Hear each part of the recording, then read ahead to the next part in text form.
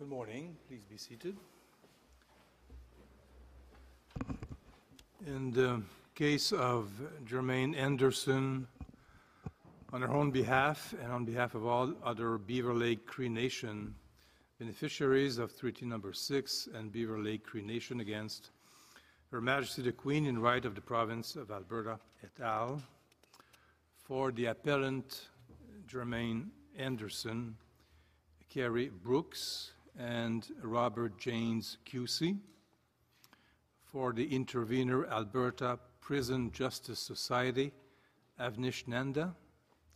For the intervener Chiefs of Ontario, Senwung Luk and Julia Brown. For the intervener Assembly of Manitoba Chiefs, Carly Fox. For the intervener Indigenous Bar Association in Canada, Alyssa Lombard. For the intervener Treaty 8 First Nations of Alberta, Kate Gunn and Bruce McIver. For the intervener Eco-Justice Canada Society, Andra Azevedo, David Kahn and Margot Venton. For the intervener Advocate Society, Mélanie Gaston and Kelly Toit. For the intervener Anishinabek Nation, Guy Régin-Bal et Alyssa Flaherty-Spence. For the respondent, Her Majesty the Queen in right of the Province of Alberta, Aldo Argento, Larry Mason, and Sonny Mann. For the respondent, Attorney General of Canada, François Joyal, John Provart, and for the intervener, Attorney General of British Columbia, Heather Cochrane, and Jacqueline Hughes QC. Kerry Brooks. Thank you. Chief Justice, Justices, this appeal involves an application for an advance costs order. I'll start with a brief opening describing the key issue and dispute and how it was dealt with in the courts below. I'll focus the rest of my submissions explaining why we say the case management judge properly understood and applied the test to Beaver Lake circumstances and how the Court of Appeal did not. I'll address the Court of Appeal treatment of the settlement funds and the order itself. Now, in the underlying litigation, Beaver Lake claims that the core promise in Treaty 6, that it would be able to continue its way of life, has been seriously undermined by the cumulative effects of industrial development and settlement. That issue is profoundly important, not only to Beaver Lake, but to the public at large, as it addresses the legal limits on the Crown's ability to authorize land use that impacts treaty rights, but it also requires very expensive litigation. This appeal raises the narrow but important question of how should the courts determine if an impoverished First Nation genuinely cannot afford the costs of litigation as required by this court in Okanagan and Little Sisters. Now, there is no disagreement that an applicant who cannot meet its basic needs and finance the litigation is impecunious because, in the language of Okanagan, endorsed by Little Sisters, the party cannot then genuinely afford the litigation. The real dispute is on the approach to basic needs in the context of a First Nation government managing poverty. And there's also a sub-issue of how exhaustive the evidence must be in detailing those basic needs. Now, we say that the court must realistically assess the obligations and burdens on First Nation governments as they relate to the specific First Nation, including by looking at their obligations to their members, the Crown and third parties, the restrictions on the funding they receive, the limits they face to generate revenue, and in the case of Beaver Lake, a very rural community, the persistent structural deficits that they face in basic needs like housing, health, employment, education, food security, and basic infrastructure. This is what is required by a realistic assessment in the context of a First Nation government. So, Ms. Brooks, I'm sorry to interrupt you.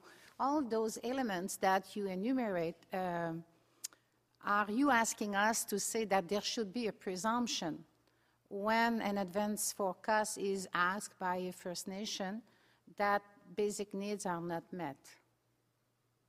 No. You're we are not not asking for any presumption that basic needs are not met. The test obviously needs to be applied to the specific applicant in every circumstances. What we are saying is that in terms of assessing whether or not basic needs are in fact met, or whether any funds that may potentially be available to be used for the litigation, that the court take a contextual approach to understanding what those basic needs are and whether in fact they can be met, and ultimately whether or not the First Nation can both finance the litigation and meet the basic needs of its community. And we say that the Justice Brown, who was the case management judge for 7 years over this case, she undertook that realistic approach. And she found that Beaver Lake has funds that in theory could be used for litigation, but those funds had to be weighed against the community's pressing needs. And she found further that without advance cost award, Beaver Lake would be forced to choose between litigation and the basic necessities of life that most citizens take for granted. That's at paragraph 66. And she concluded that such a choice would be manifestly unjust. And it's important to note that she made that finding on the basis of a record that, to our knowledge, was far more extensive than any other record on advance costs. It was over 5,000 pages. It included 17 affidavits, 9 cross-examinations, 2 expert reports, financial statements, trial balances that showed every band, right. debit, and However, the volume of documents, I mean, I've been down this road before where governments have said, look, there's more information provided than it's ever been available. And what it amounts to is a document dump. It's the significance of the documents.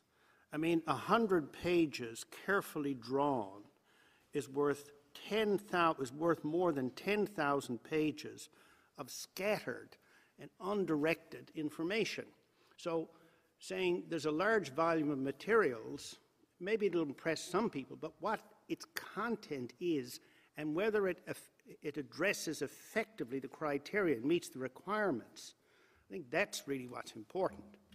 Yes, thank you, Justice Rowe. And we agree.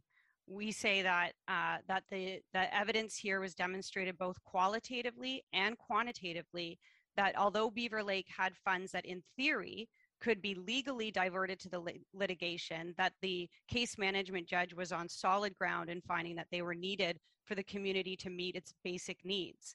And there was extensive evidence, and we complied with the requests from the respondents to produce an extensive amount of records and evidence, and every single expenditure that the band made was carefully scrutinized and examined. But we say that just to know that the case management judge had before her, because there is a question about whether or not the evidence was sufficient here, that she did have before her ample qualitative and quantitative evidence demonstrating how the nation was an incredibly impoverished community and how it was using the funds to address that poverty. And we point out that, of course, in Little Sisters, at paragraph 49, her analysis, the trial judge's analysis on advance costs, doesn't involve inherently factual, and it is inherently a discretionary inquiry.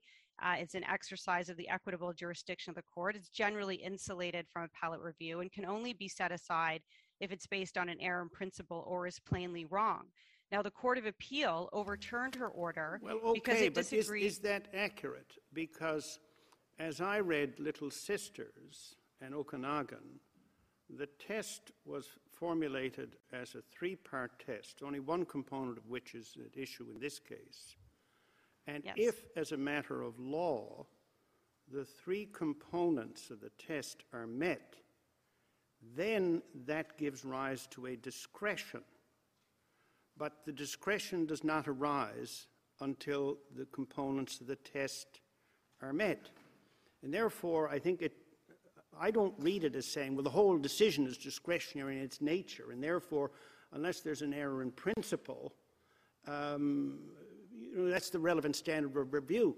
A legal test is Housen and Nicolaisen. The exercise of discretion, it's a different formulation, which I think you've accurately described. But I guess what I'm saying is that when I read the jurisprudence, I see 2 steps, each of which, oddly enough, but in this circumstance, gives rise to a different standard of review. Yes, thank you, Justice Rowe. And we agree that those conditions are absolute conditions. The court has been very clear that this is a very narrow jurisdiction that the court has, and that there are onerous and demanding conditions that must be met before the court can exercise ultimately its ultimate discretion about whether this case is sufficiently special enough that it merits the award of advance cost. However, within understanding impecuniosity, there is going to be an inherently factual analysis that the case management judge is going to have to undertake that involves balancing a number of different factors, and the case management judge, as directed by the court in Okanagan and Little Sisters, is entitled to consider all relevant factors. And so we say within that balancing that she's doing within the context of the impecuniosity test, provided she meets the legal threshold of necessity, that is still a mixed question of fact and law. And so it is one that still requires deference to her. But we do agree that there is an absolute condition, and that when she's undertaking that, and I say she, the case management judge here, is undertaking that analysis, that she has to be convinced that Beaver Lake meets that threshold of necessity, which is defined by basic needs. So that is, there is available funds that and when she talks about available funds, it's also important to note that she's referring to funds that are unrestricted. That is, they could be legally diverted to the litigation, but that has to be weighed against Beaver Lake's pressing needs. Is a word that's used by Okanagan. Pressing needs is a word that's used by Keewatin and in the case management judge's decision, or basic needs. Pressing needs, basic needs. The threshold is necessity. It's defined by basic needs, and the case management judge has to be satisfied that the available funds are required in order to satisfy those basic needs. And really, we say that that's what the Court of Appeal failed to do.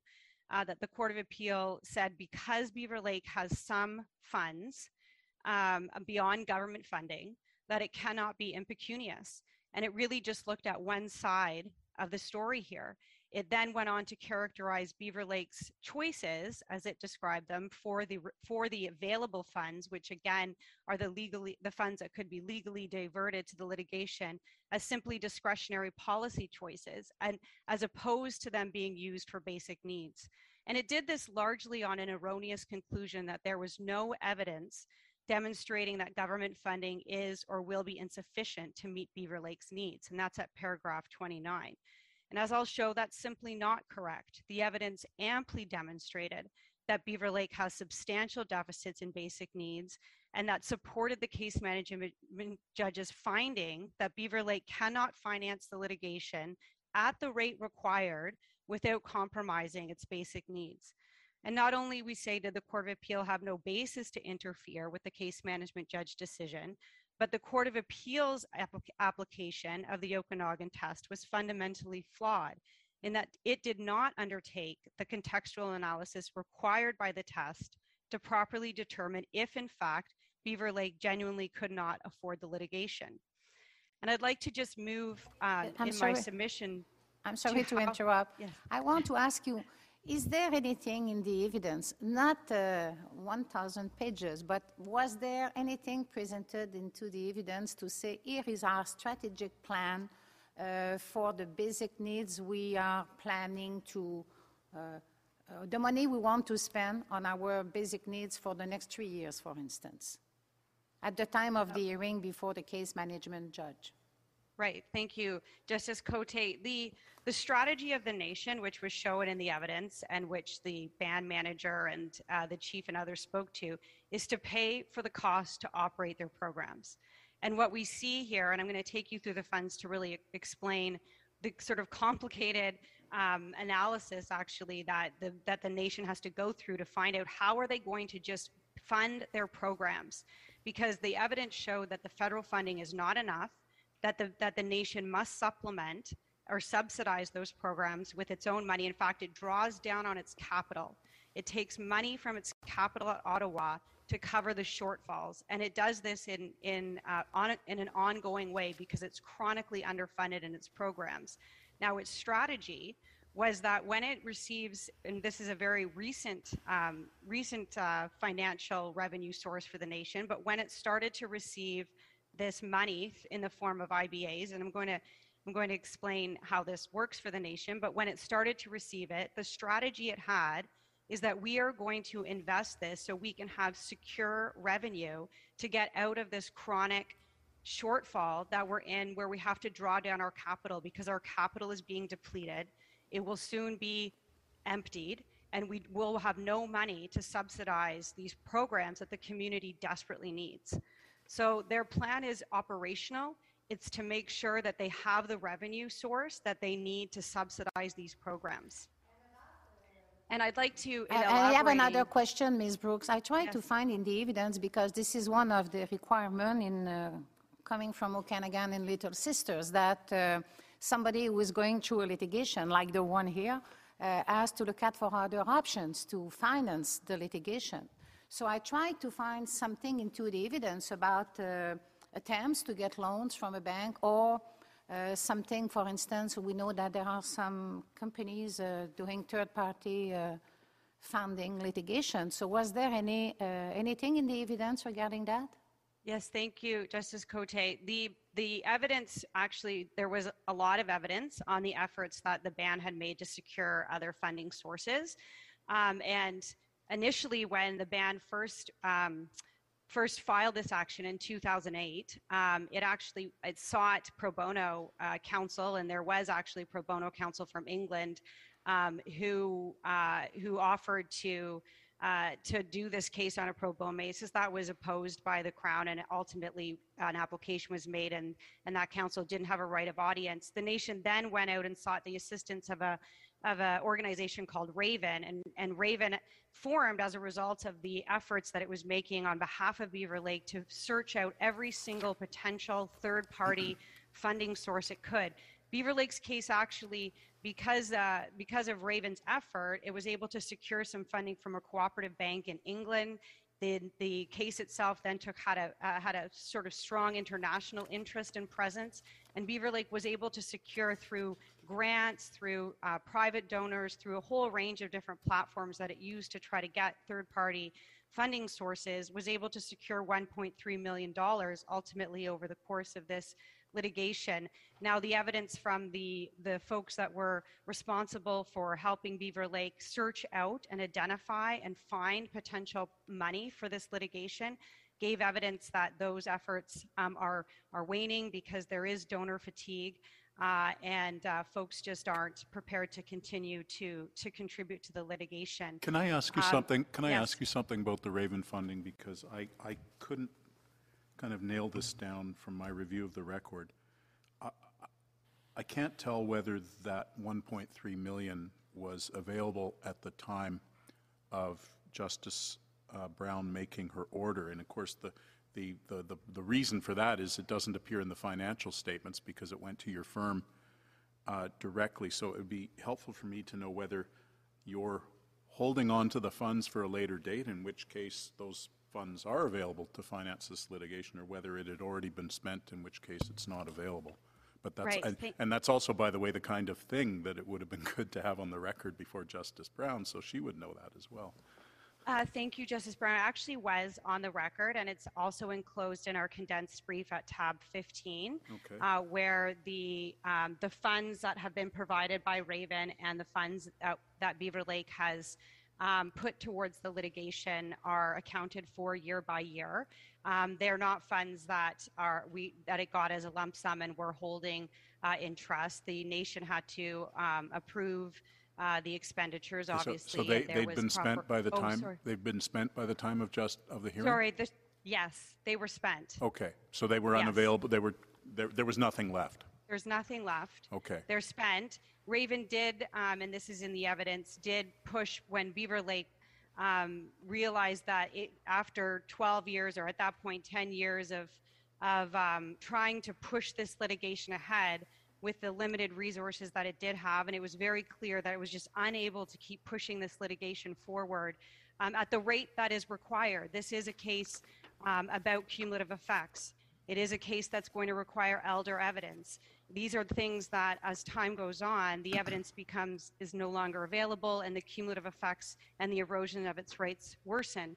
So Beaver Lake, in looking at the contribution that it was trying to make to push this ahead, recognizing it just couldn't sustain the litigation, and Raven then made one last push to help assist Beaver Lake in bringing this application forward.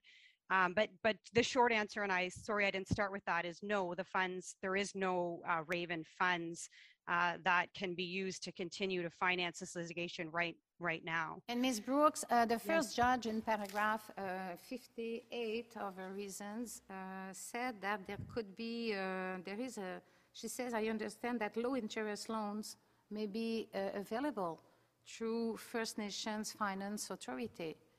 Was there any funds or any attempts to get such loans? So those loans are not for funding litigation. They have to be directed toward community, certain community development purposes. And in terms of the, she does note there, she says there may be collateral, but that has to be weighed against her other finding that in fact the collateral she's referring to is illiquid. And my friends made an argument before her that Beaver Lake is a partner in a limited partnership with 6 other First Nations. It's an oil field service company, and they provide employment for the First Nations that are members. And so there was some suggestion that that could be used as collateral for a loan, but she then actually found that that is illiquid. They can't sell their interest in it because you can only sell it to another First Nation, and there's no monetary value to the First Nations. They just want to be part of it so their members can have jobs. So the loan is not a realistic option for the nation. There's also evidence from the nation about them being able to assume a loan of $5 million and how that level of debt would be unsustainable for the nation. So I did want to focus on, because this case does raise the question about, or at least the case management or the Court of Appeal said that there was not any evidence that the government funding was not sufficient, and assumed that because there is government funding that any of the other funds that were identified could then be reallocated to the litigation. What I would like to do, just by way of roadmap in terms of addressing that, is talk about the key findings that she made that that are supported by the record, and that enabled her to find that the funds, while theoretically are available, were being used or needed to support Beaver Lake's basic needs. And so I'd like to address them, if I can, in this sequence, because they do interrelate to each other. But first, her finding of undeniable poverty and the pressing need to reduce its devastating effects on the community. Second, her findings of the sources of revenue for Beaver Lake to meet the basic needs of its community.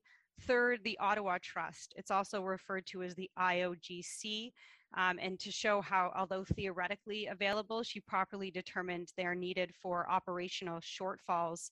And then I'll address the Heritage Trust, and finally the IAIR account. And then I will address the settlement money and the order itself. And in walking you through, or taking you through these key findings that are supported by the record, my hope is just to show you that her conclusion that Beaver Lake was impecunious was based on a deep appreciation of the reality of Beaver Lake's poverty and the real complexities that Beaver Lake faces in trying to meet the challenges that are posed by this poverty. And ultimately, I'll argue that there can't be any real serious argument that the so-called available funds are enough to address these desperate shortfalls that the nation has for its basic needs. And when you see the depth of its needs, it's obvious that even if they emptied all of their accounts, which they cannot do, their basic needs still would not be met.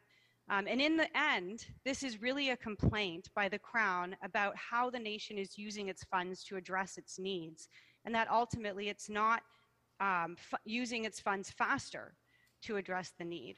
And may I ask you, when you're going through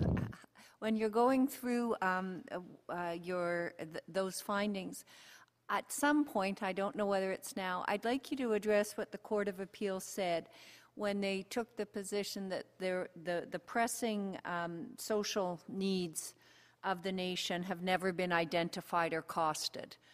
And I'd like your response to that.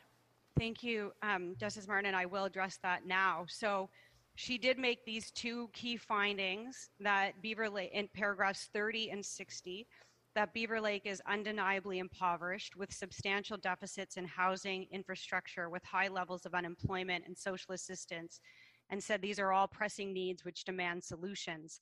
And then, of course, she also said at paragraph 60, which is the one line that the Court of Appeal selects, that the band had many pressing infrastructural and social needs.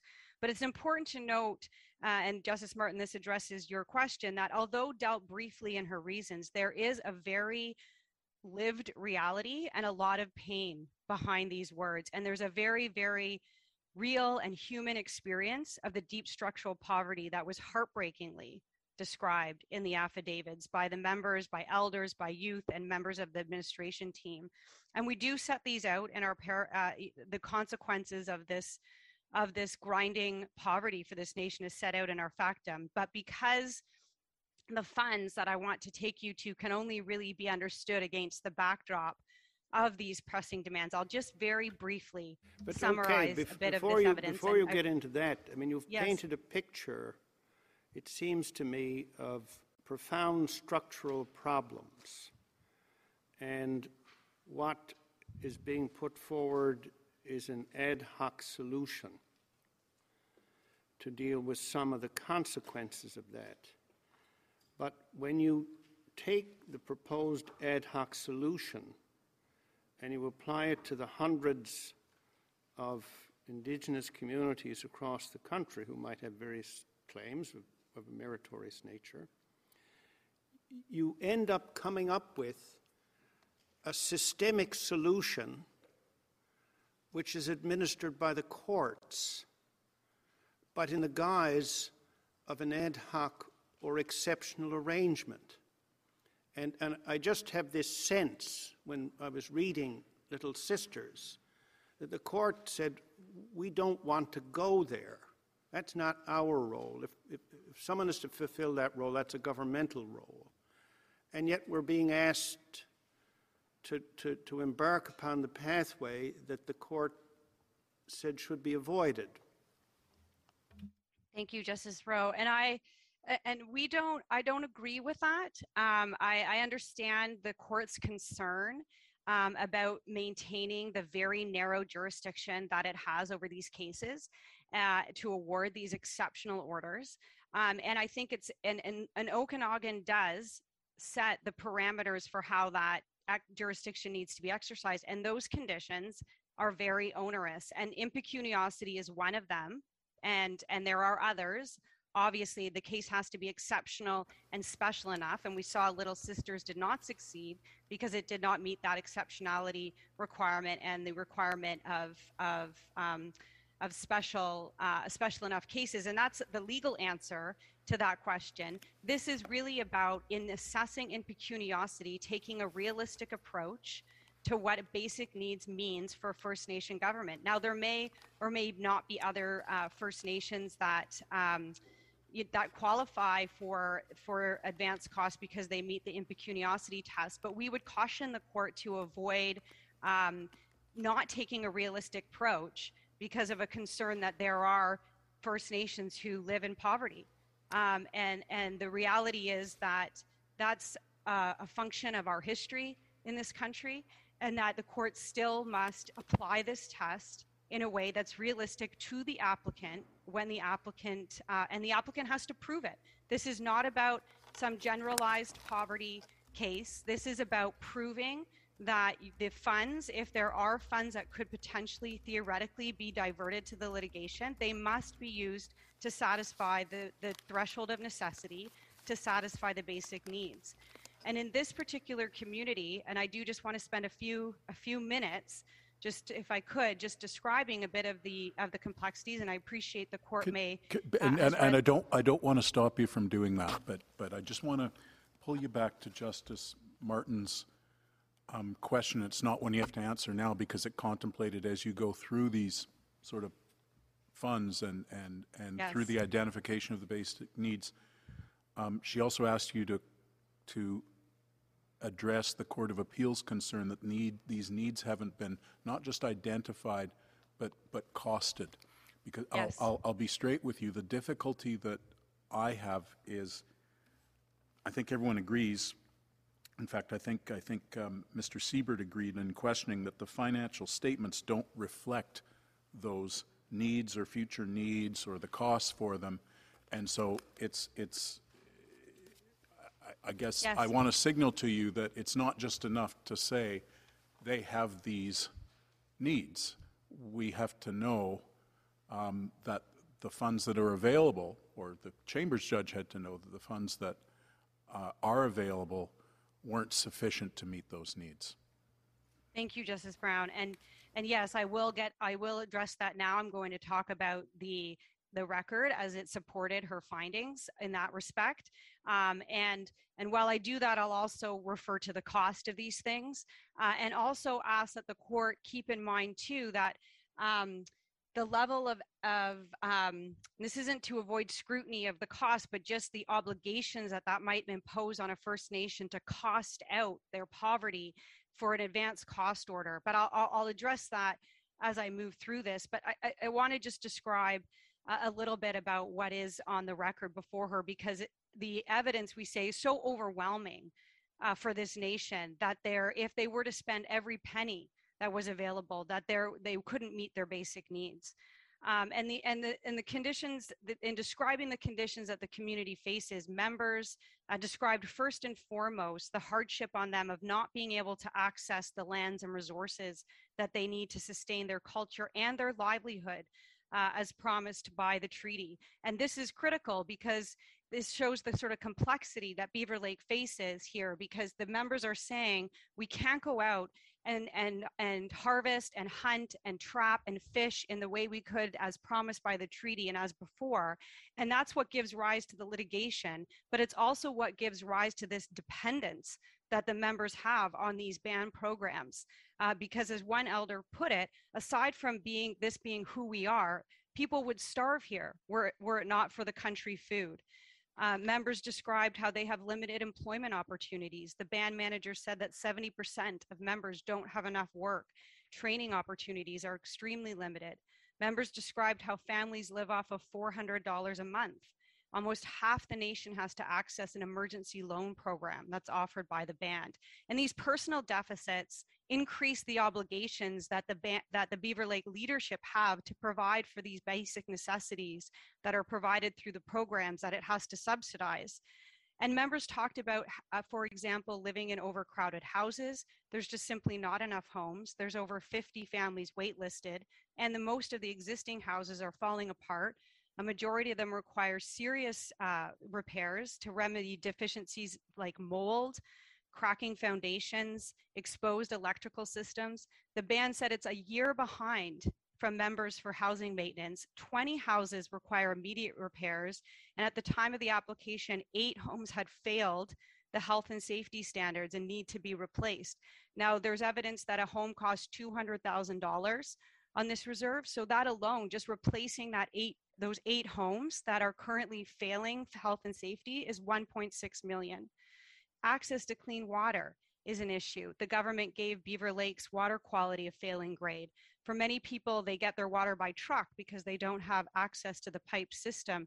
And at the time of the hearing, that truck broke unexpectedly, and the nation had to get its capital money. They had to request ministerial permission to get money to fix that, that cost. There was evidence about the sewage lagoon was overflowing. Canada only very recently agreed to provide the funds, and that's costing up to $8 million. So it demonstrates the scope of the cost involved in fixing these types of deficits. Another important, and I'm almost through this, but another important need for the band is they want to provide high school for their students. They want to provide advanced language program. They'd love to have a Cree immersion program. And that's very stressful for the high school, the students that have to leave the reserve to go off reserve to go to their high school. They don't have the financial capacity to do that. The school itself is 38 years old. It needs more repairs, and soon it's for replacement. And Justice Brown, your cost, to estimate the cost of the school, the government, the Canada said it will cost $100,000 to perform a feasibility study. That's the type of cost then that the Court of Appeal would have the nation incur in order to bring forward costing out its needs. The healthcare center is over capacity. It needs expanded. It needs to be maintained. There's a long list of services that the band can't find that are desperately needed, including relating to fetal alcohol syndrome disorder, elderly home care, culturally appropriate preventive care. Almost all of the affiants spoke of the mental health crisis faced by the nation. And the devastation of this crisis is profoundly tragic. In the 2 to 3 years before the application, the community saw 6 of its people die. 5 of them were youth. No cost can be easily calculated to address that state of emergency. And really, this is just a high-level summary of some of the deep deficits that are faced. What we heard is from Elder Al Layman, who was the former chief for 34 years, and he started this action. He's now 78. He may not see its conclusion. He explained the connection, and I think this is important to appreciate this, the suffering that's experienced by their community. And he described it in this way. He said, the biggest change happened with the loss of our freedom and sovereignty from the changes to the land. We depend on the land. If the land is sick, we become ill too. In my lifetime, we went from being a place of being able to take care of ourselves and our families by relying on the land to having to rely on government programs which don't and can't meet our needs. It was because of this hurt and loss that many of our people turned to alcohol, which made things even worse for our families here. The changes to our land are forcing our assimilation. It's against our will, and this has had a significant impact on our culture and the well-being of our community. So it's this type of evidence that was before the case management judge, and it led her to find, as she did in those 2 paragraphs, that Beaver Lake was in undeniable poverty. And this is a very tangled web of poverty that is difficult to escape. It requires very complex solutions. But as Justice Rowe has pointed out, but they are just in crisis management here. This is a band that doesn't have the resources to address these complex solutions. And despite this record, the Court of Appeals interfered with the case management judge assessment that Beaver Lake could not both finance the litigation and meet its basic needs in large measure because it presumed the adequacy of government funding. And so with respect, I have to say that that is just not correct. The actual evidence of Beaver Lake's basic needs is that they were not met, even with the government's chosen level of funding. And that was just overwhelming that this nation is facing day-to-day crisis management. We did say in our factum that this should not be surprising. We're not asking for a presumption at all from this court that government funding is inadequate. We are just saying it wasn't an appropriate presumption for the Court of Appeal to make. And in fact, in making that type of presumption, it has as another significant risk, which is risking equating government funding choices as a proxy for Indigenous needs. And that's to say that the very then lived and real experiences of Indigenous communities are simply what the government says they are, as expressed through its budget decisions. And we say that despite all of what we've learned about the history of governmental decisions about Indigenous people needs that they've done to this community, that is just inappropriate. But more so is just the evidence in this case. And that's really the key, is that the evidence in this case showed that that funding was not adequate to meet the basic needs. Ms. Brooks, would it be fair to say that your position is that the approach to impecuniosity in the first element of Okanagan is intrinsically normative? It's not an accounting exercise, it's a normative exercise, and that's already reflected in the words genuinely cannot afford to pay for the litigation, no other realistic option. So it is a normative exercise. It's whether they should be required to spend the money on these on litigation or these other priorities, and that really what the Court of Appeal did is, when it said an applicant that has funds but prefers to spend them on other priorities is not impecunious, is really engaging in an accounting rather than a normative exercise. Is that a fair way of summarizing your position? Yes, Justice Jamal, that is right, and that the Court of Appeal, in talking about Beaver Lake's needs as preferences, or we see that language in the respondent's affidavit too, really doesn't appreciate that in fact Beaver Lake's choices were directed to its basic needs. And the only reason why the Court of Appeal was able to find that they weren't is because of this presumption around federal funding. And so this does require looking at more than just bookkeeping entries. It requires a contextual analysis. That's what Okanagan contemplates, and that's what we say the case management here was doing. Now, in just detail, Ms. Brooks, yes. Sorry to interrupt you, but just to follow up on Justice Jamal's question, and in fairness to the Court of Appeal, there was a disagreement as to what funds were available to meet the needs, what funds were restricted or unrestricted.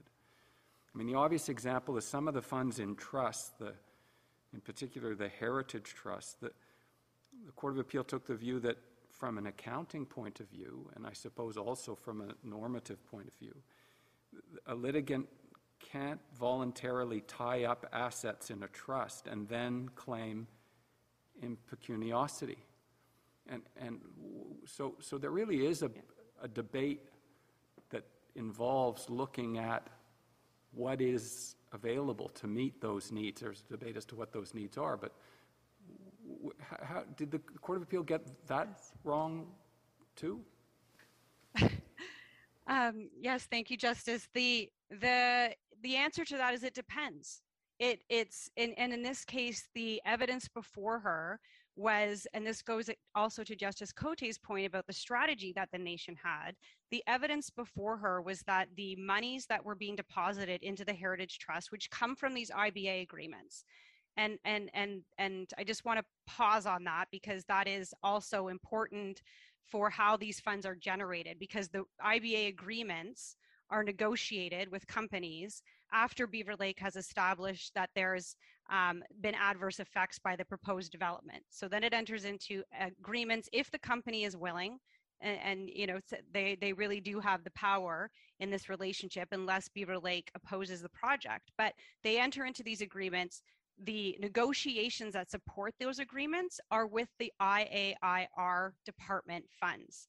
So this is why I'm saying there's a bit of a complex mix here of how these funds work together. And I'll just explain it, Frida. I was going to move through it in sequence, but so pardon me if I jump around for a moment here. But let me just talk about the three funds. So there's the Ottawa Trust, there's the Heritage Trust, and there's the IAIR. And the case management judge identified the Ottawa and the IAIR as, we say, theoretically available because there was no legal restrictions for diverting those funds. She found that the Heritage Trust was restricted. Sorry, just out of clarification, when you're referring to the Ottawa Trust, is that the Indian Oil and Gas Canada Trust? Yes. Okay, thank you. Pardon me. Yeah, we call it, you're right, she refers to okay. Just the terminology. Thank you. Yes, thanks. So the IBAs that hold the money that comes from the IBAs that then gets deposited into the Heritage Trust, which is new, it was 4 years old, have restrictions on them because the companies, for all sorts of reasons, say that the money has to be used for specific purposes. It can't, for example, be paid to individuals or to staff or to chief and counsel. The companies would want to avoid any perception that they were potentially buying off folks. But in any event, the monies have to be used for community development purposes. So there is that restriction themselves. Now, it is the case that the Court of Appeal says, well, can you move money around? Can you move that money somewhere else and free up other money to then be used for litigation? And fair enough. But here the answer to that is no. Beaver Lake can't, because what Beaver Lake is doing is it's using the money from the IOGC, the Ottawa Trust, very heavily using money from that to subsidize the programs. And we see that and it is in our chart, it is in our outline where we have But what you're telling us is that as a matter of policy, the band government has decided to commit these funds in a certain way, and that in furtherance of that policy, they have a self-imposed set of restrictions on its use. Now, I think it's a little difficult for me to accept that, you see, this is beyond their reach. Well, it's beyond their reach because they put it beyond their reach. And I'm not saying there's anything wrong with that. I understand entirely the idea of, the concept of a heritage fund. I think it's a very good idea. But it is a choice by the band to confine the use of the monies to certain purposes as opposed to being available for the purposes of litigation. And it's sort of, I find it difficult. You seem to be saying, well, they don't really have any choice. Yes, that may be so, because they've already made the choice. So it's not as if there were funds which were within the control, say, of the national government, and they were only permitted to draw them down for a purpose established under the Indian Act, right? When you could say, well, our hands are tied. The federal government has done this to us. So I'm not taking issue with your factual statement. I'm just saying that personally I see it in a certain context, and that is, for legitimate reasons, the band is directing funds to purpose A. The consequence is they're not available for purpose B, which is the litigation. Right. Thank you, Justice Rowe. And certainly that is squarely raised by the Court of Appeal, and that's the Court of Appeal's concern. But what the Court of Appeal is missing, we say with respect, is that it's not a policy choice for the purpose of this test if the choice is directed to a basic need. Because at the end, everything is technically a policy choice. And even the government's decision about how much money they're going to give Beaver Lake or what needs they're going to address and at what level. And the risk is assuming that that is somehow an objective measure, and anything else that Beaver Lake's doing amounts to a policy choice. So we say that the description of a policy choice here is not entirely helpful. The question that the Chambers judge has to answer is, are these funds directed to a basic need? Do they meet the necessary threshold of necessity? And we say that they do. And again, it does require understanding how the Beaver Lakes funds interact with each other. And so, just again to elaborate that on the Ottawa Trust account, this is capital. And so this is a capital. It does have a revenue that's generated from the interest, but this is capital that the nation is taking out on a regular basis to subsidize programs, and it needs ministerial approval. So because it is such a serious thing to take from your capital to subsidize day-to-day operations, they're not even spending it on capital expenditures, they're spending it to operationalize their band programs. And there is a very rigorous statutory process that they have to do to access this capital. It's all laid out in the Indian Act in Section 64. They have to have a community vote. The community they have to put forward, we need this capital for salaries, for urgent infrastructure repairs, our truck broke down, we need to pay it. The community has to vote on it. The leadership has to then prepare a BCR. The BCR gets submitted, and then the minister has to determine, based on its own, it has a manual about the guiding principles that it uses to assess whether or not that expenditure is in fact in the best interest of the band, and then it approves it. So all of the withdrawals that Beaver Lake has been taking from its operational account, from its Ottawa account to operationalize its band costs for these programs have been approved by the minister. And I just point that out because I think that approval process also speaks to the legitimacy of these expenditures, and that capital count is declining. And it just demonstrates Beaver Lake doesn't want to use this capital to pay for its operations, and that gives rise to the Heritage Trust. And so what the case management judge is faced with is the question of justice, or what you're saying is, are they arbitrarily tying this money up? Is it for some frivolous purpose? Are they saving it to put in a swimming pool? No, I did not say that. Please do not say I suggested that they were using it for a frivolous purpose. These are all serious purposes. They're all legitimate concerns. I'm just saying that there's a difference between saying this money is fully beyond our reach because of some arrangement, perhaps under the Indian Act. So some of the funds may be tied up and beyond their ability to access, and others where, as a matter of choice, it's a legitimate choice. It's a choice that it's open to the band to make. I'm not questioning that. But the consequence is that it's therefore not available. And I didn't say anything about swimming pools or anything else. Ms. Thank you. Brooks, I have a question for you because I see the time is going. I have two questions for you regarding the terms of the award. First of all, I would like to know how these amounts, 300,000 for Canada, 300,000 from Alberta, 300,000 for Beaver Lake, were determined by the case management judge. And my second question will be, are you aware of any case in our country where such an award of that magnitude with no court control, because it's 300,000 for each party per year, as long as the litigation is in existence? So I would like to know if you are aware of such advanced cost awards with, I would say, open-ended terms like this one. Thank you, Justice Cote. And there are a range of ways in which these orders get structured. They obviously have to be sensitive to the particular case in mind. There's, just to answer that question, the Chilcotin case, obviously, with the Aboriginal title case, where what we see there is it is open-ended, recognizing the complexities that the case involves. It's going to have to be revisited. And in fact, the award was revisited on multiple times. There was multiple cost decisions relating to that award because the case management judge retains ongoing strict supervision over how the litigation is progressing. And that is all done through a cost administration order, which here is, we haven't got to that yet. She ordered one be discussed between the parties, and that has not yet happened.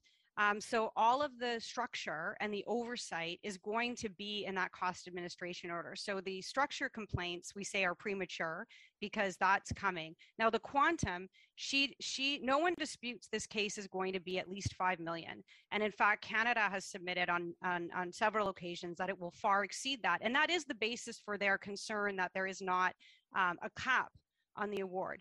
But really, that makes, we say, a stronger case, first of all, for Beaver Lake's impecuniosity, that the cost could far exceed that amount. But secondly, we now have a trial date. It's 2.5 years away. And so if the case, which we say $5 million is a reasonable assessment of what this case is going to cost, there is a trial date, there is an end date in mind, and Beaver Lake wants this case heard. It does not want this case to drag on. It's Canada that stood up at the leave application and told the court it was 12 years away from trial, which puts this case 30 years out from the date it's filed. Beaver Lake wants a trial. It wants to get it heard. The complex case plan that sets out the schedule for that, if this case is properly resourced, is manageable, is doable. So there is a timeline that's being sent. It will cost, and it's important to keep in mind, in imposing a $300,000 cap, that is the bare minimum, and it caps the public exposure, whereas Beaver Lake bears all the financial risk.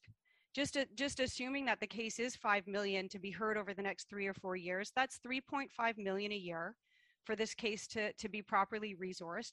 It leaves all the exposure to Beaver Lake, and the Crown's is capped at, they never have to pay more than $300,000 a year over the next 3 to 4 years when this case resolves, whereas Beaver Lake is potentially going to have to come up with $900,000 to create the shortfall. So the financial risk is on Beaver Lake.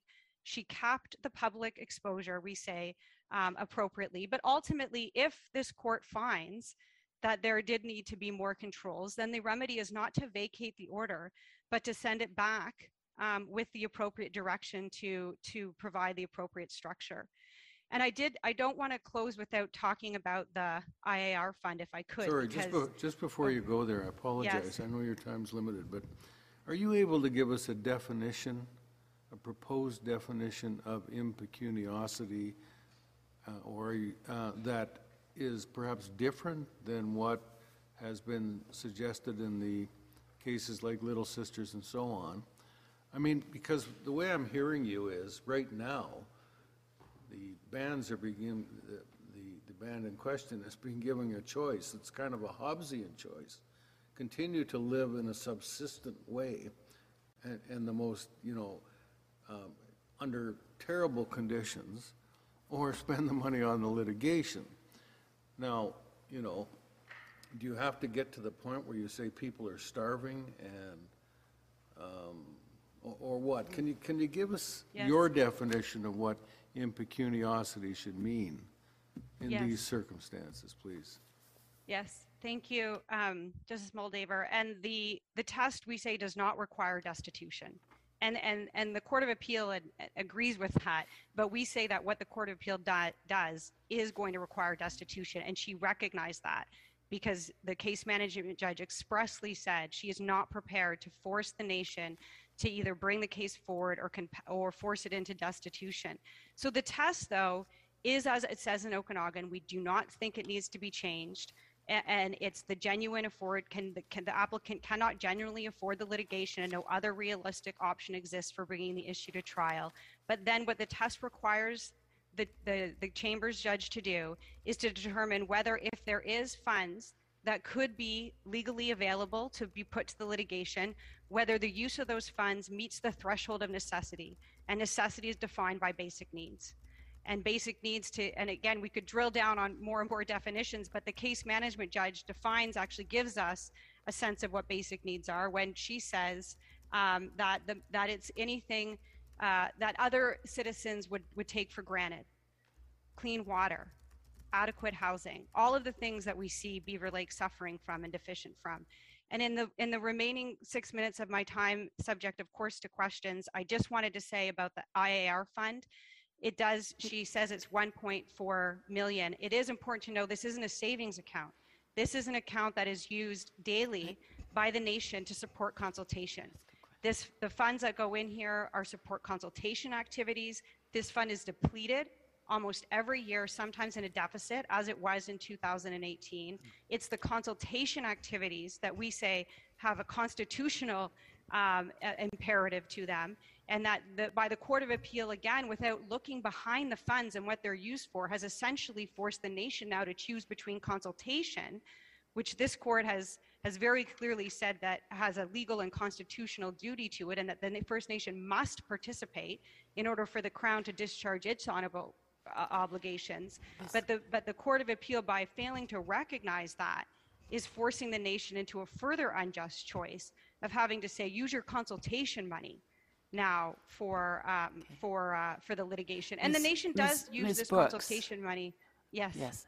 I'm sorry. I understand that point. I just want to come back to the issue of basic needs, because you said it says anything that other citizens would take for granted. Is that a sufficient definition? I'm just thinking in the context of some of the evidence about cultural survival, for example. I just want you to help give us some more assistance on how you think we should be thinking of basic needs in this context. Thank you.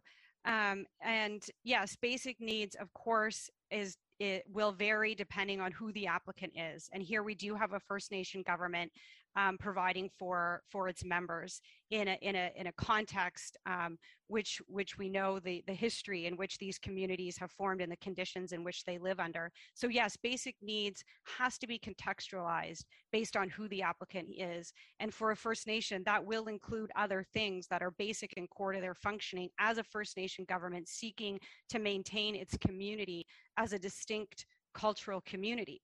And here, just, you know, Justice Karakatsanis, your point was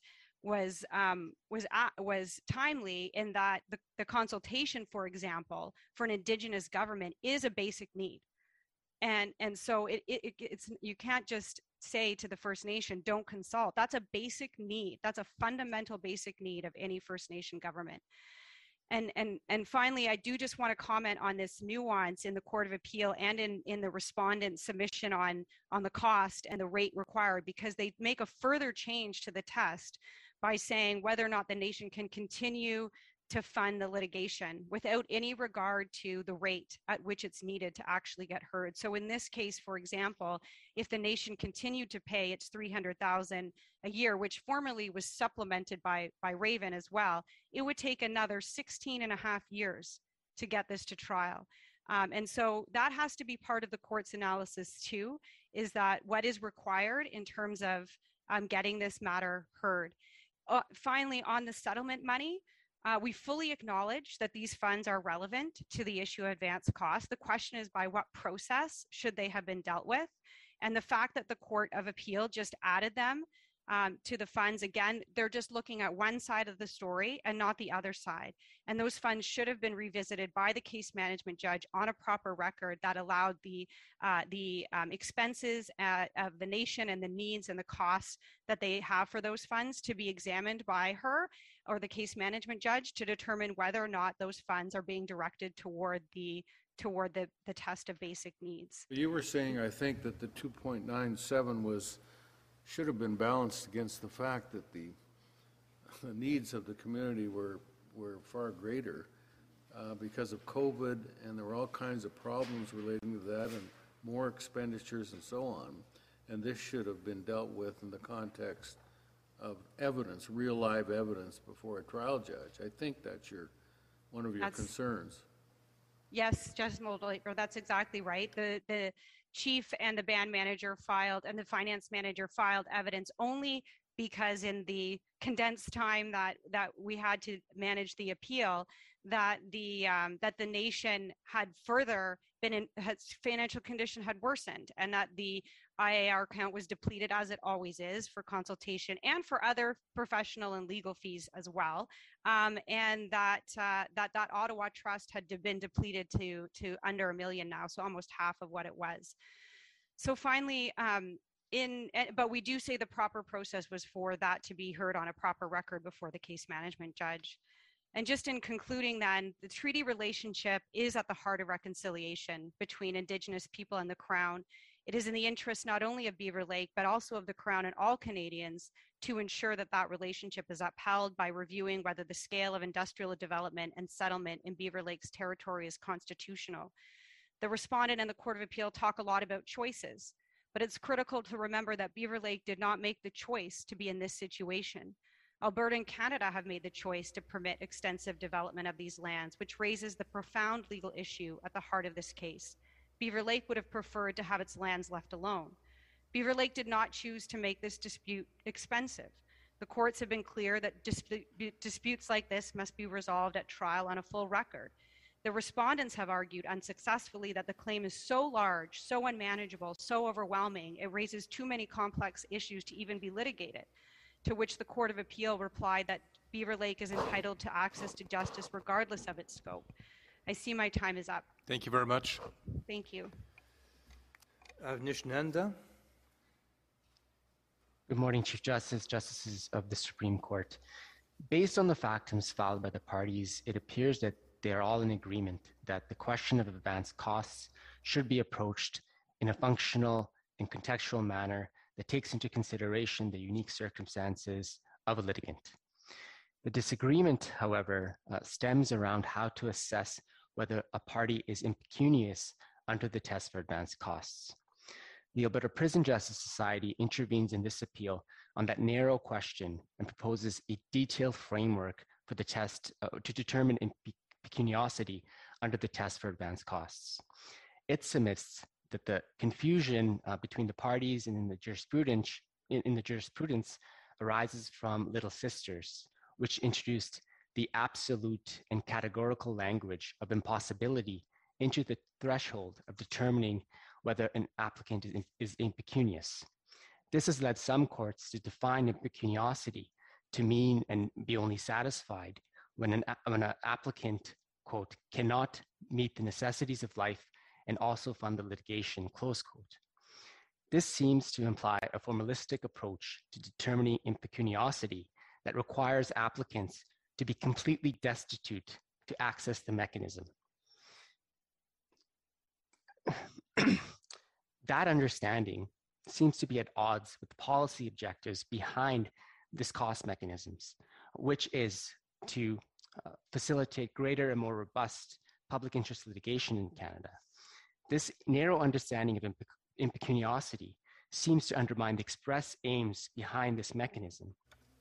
And the Alberta Prison Justice Society proposes in its formulation of the approach to impecuniosity a principled framework to assess whether a party is impecunious or not. And if the court can turn to tab A of our factum, we provide a concise overview of this framework, which I'll now review with the court for the balance of my submissions. So the first step in determining impecuniosity is to determine the anticipated costs of the public interest litigant to prosecute this action to finality. And at this stage of the framework, parties should tender a reasonable estimate for the legal fees and disbursements that will be incurred for a court to fairly decide the matter before it. After this is determined, the court would then assess the financial means of an applicant to pay the estimated costs of litigation. And this involves a normative determination of the financial capacity or the capacity of a litigant to fund the litigation. And at the first stage of this analysis is a review of an applicant's expenditures, but also the prioritization of its spending and the rationale for that prioritization. Then, based on the evidence of the applicant, situate the litigation among its spending priorities, determine where exactly the litigation fits into the overall scheme of an applicant's spending priorities. Afterwards, the court would determine if an applicant has any surplus financial resources after allocating funds to expenditures that are prioritized ahead of it. Finally, at this stage, the court would establish if the applicant has other avenues to raise funds or can reallocate existing funds to the litigation.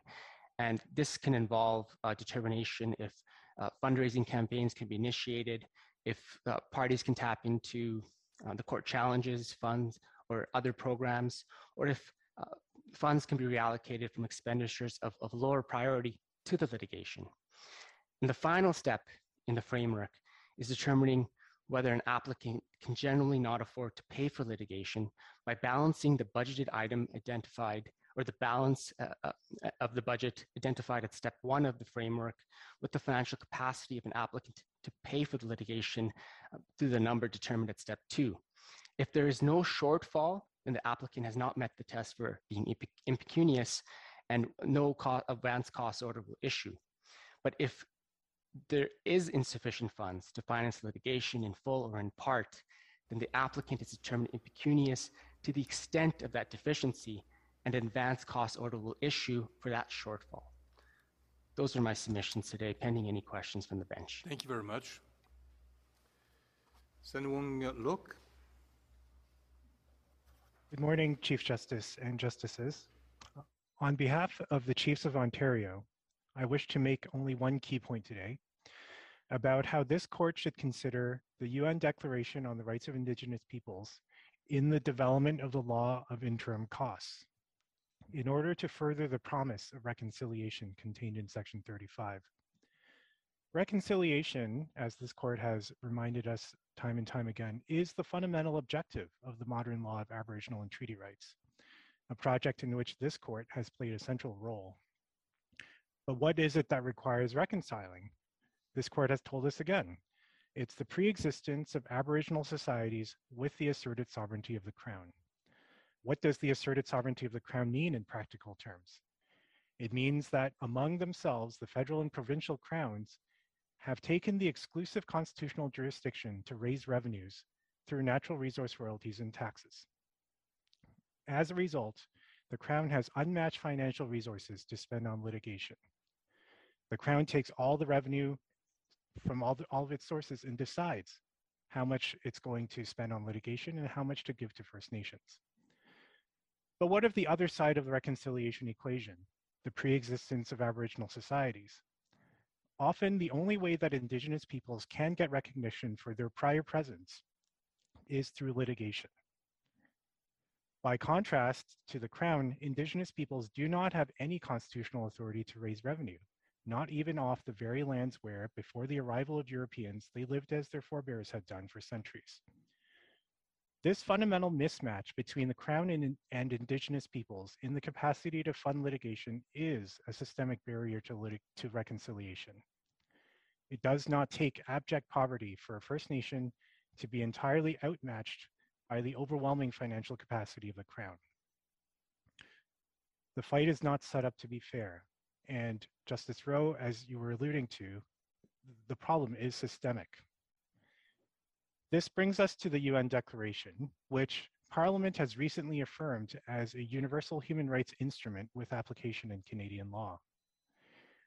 Articles 8 and 39 taken together guarantee a robust system that provides effective mechanisms of redress to Indigenous peoples where their rights have been breached, and for financial assistance from states in the seeking of that redress. What they add up to is that Indigenous peoples have a right to financial assistance in an effective mechanism of redress. What it supports in our submission is the establishment of a presumption in Section 35 litigation that the party seeking the interim cost order cannot afford to pay. Now, I think I would expect you will hear from my friends that these UNDRIP obligations are only those of the legislature and not of the courts. I have 2 points to make in response to that. First is that Parliament has already spoken through the UNDRIP Act and has said that the declaration is a source for Canadian law. And the second point is that Canadian law includes the common law, of which this court is the highest guardian and in which the advance cost order doctrine has sprung. The common law has had a well-established tradition of using interim cost orders to address systemic barriers to access to justice. The Okanagan test itself arose by analogy to the family law line of cases in which the courts recognized that matrimonial property and support rights often proved illusory for spouses without the means to enforce those rights by litigation.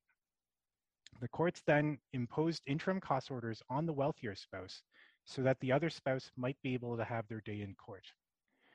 Okanagan merely extended that principle to public law litigation, where parties seeking judicial recognition of their rights are opposed by extremely well-resourced governments. What we propose is an extension of that principle to recognize that a relevant measure of impecuniousness is often the relative resources of opposing parties that they bring to litigation. We should presume that the First Nation can't have as much money to pay for the litigation as the Crown, because that's the way our Constitution is set up. This change would also recognize this systemically uneven playing field between Indigenous peoples and governments, and also recognizes that bringing an Okanagan application itself, as we've seen in this case, can be a barrier going through every single actual and potential funding source to prove that those funds are not available. Thank you very much. Thank you. Thank you. Carly Fox. Good morning, Chief Justice, Justices. The Assembly of Manitoba Chiefs proposes an approach to the impecuniosity branch of the advance cost test that interprets the First Nation applicant's evidence by considering the context and history of the Crown First Nations relationship in a manner that advances the principle of reconciliation. As this court has confirmed in Calder, First Nations are the original inhabitants of what is now Canada. First Nations lived within their own territories with their own governments and laws since time immemorial. While the Assembly of Manitoba Chiefs rejects pan-Indigenous generalizations, this prior occupation has resulted in a nation-to-nation relationship between First Nations and the Crown that no other litigant possesses. This relationship is solidified in many instances by treaties, founded on agreement between nations for the advancement of a mutually beneficial and shared future. Unfortunately, this nation-to-nation relationship has been dishonored to the advantage of the Crown and settler population, and to the detriment of First Nations and their citizens. For much of Canada's history, First Nations laws and culture were prohibited by the Crown's laws and policies, and First Nations were excluded from seeking redress of their claims through the courts. The legacy of colonization and unkept promises by the Crown provides critical context as to the unique access to justice challenges faced by First Nations and the actual ability of the First Nation to pay for litigation. This context is important in determining whether a First Nation can genuinely afford litigation, including what constitutes discretionary spending versus what constitutes basic needs. The purpose of the advanced cost test and the principle of reconciliation go hand in hand, as both are fundamentally concerned with addressing inequality. As this court has stated in Okanagan, the advanced cost test is concerned with access to justice and the desirability of mitigating severe inequality between the litigants. The principle of reconciliation is similarly aimed at alleviating the tensions between sovereignties that have arisen out of the long-sordid history of colonization, a history that has resulted in the severe disparities that some First Nations face compared with other litigants. Since this court's decision in Okanagan, the principle of reconciliation has evolved and gained prominence in Canadian law. It is not simply a guidepost of conduct, but gives rise to substantive obligations. It is now firmly established that the endeavor of reconciliation is a first principle of Aboriginal law and the grounding postulate of Canadian constitutional law. A narrow interpretation of the advanced cost test, which considers the Crown First Nation relationship only in the context of the public importance branch, does not advance the principle of reconciliation. It does not assist with renewing, strengthening, or upholding the nation-to-nation or treaty relationship. It does not mitigate the systemic equality suffered by First Nations. The Assembly of Manitoba Chiefs submits that the court should seek to uphold reconciliation where possible. The Assembly of Manitoba Chiefs is not advocating for a preferential test for First Nations or diminishing the exceptional nature of the advanced cost test. The same test for advanced costs would continue to apply. First Nations would need to prove that they have a meritorious case, that it is in the public interest, and that they are impecunious.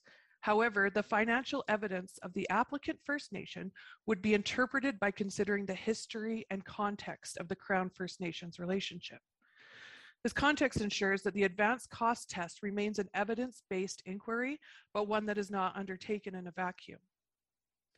The principle that advanced cost applications are exceptional stems from the fact that advanced costs are sourced in public funds.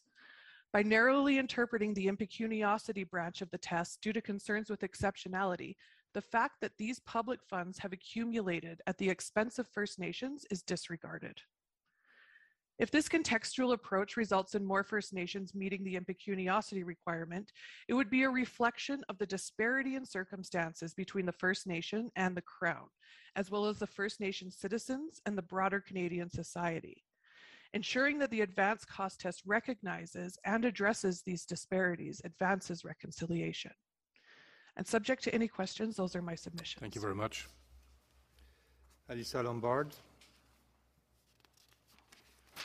Good morning, Chief Justice, Justices, and friends.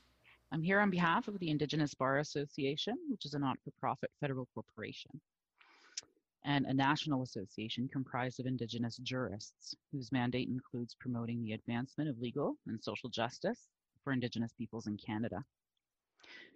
The IBA respectfully submits that Indigenous perspectives must form a central part of the analysis in whether an Indigenous government genuinely cannot afford litigation.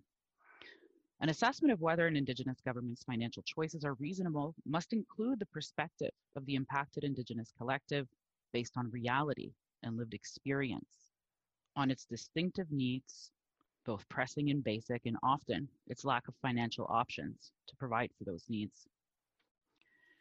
Any number of systemic issues, as raised by Justice Rowe, plaguing First Nations governments are relevant to the inquiry of impecuniosity. Intersectionalities between the live implications of intergenerational trauma, colonialism, land dispossession, disenfranchisement, unresolved land claims, and the Crown's round failure to implement treaties according to their spirit and intent are factual realities that must situate at the center of a court's assessment of impecuniosity. By making necessary space to consider realities, this court can remind decision makers of their unconscious bias regarding governments whose positions differ from their own. The fiscal realities of Indigenous governments require an open mind to bridge the gap between what Indigenous governments know to be reality and what Canada is slowly coming to learn is and has long since been reality for First Nations. To the extent that the Okanagan test is met, advanced cost awards provide a necessary component to uphold the honor of the Crown. Advanced cost awards, an exceptional remedy indeed, are driven by concerns about access to justice and the desirability of mitigating severe inequality between litigants, such as those between the Crown and First Nations in the context of Section 35 litigation. In this court's decision in Manitoba Métis Federation Inc. versus Canada, paragraphs 15 and 16, the court said that the honor of the Crown, and I quote, is not a mere incantation, but rather that it finds its application in concrete practices, end quote. However, the honor of the Crown will remain a mere incantation until it makes a real difference in how disputes are resolved on the ground.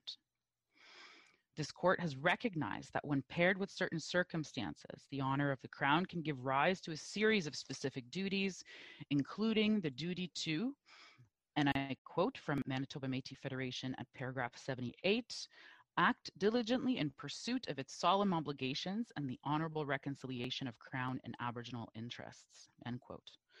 Following this rationale, the honor of the Crown should play a role in considering an Indigenous government's access to sufficient resources to pursue the fulfillment of those duties through the courts. As such, advance interim costs are a necessary corollary function to the honor of the Crown in the context of Section 35 litigation, which itself requires expeditious dispute resolution.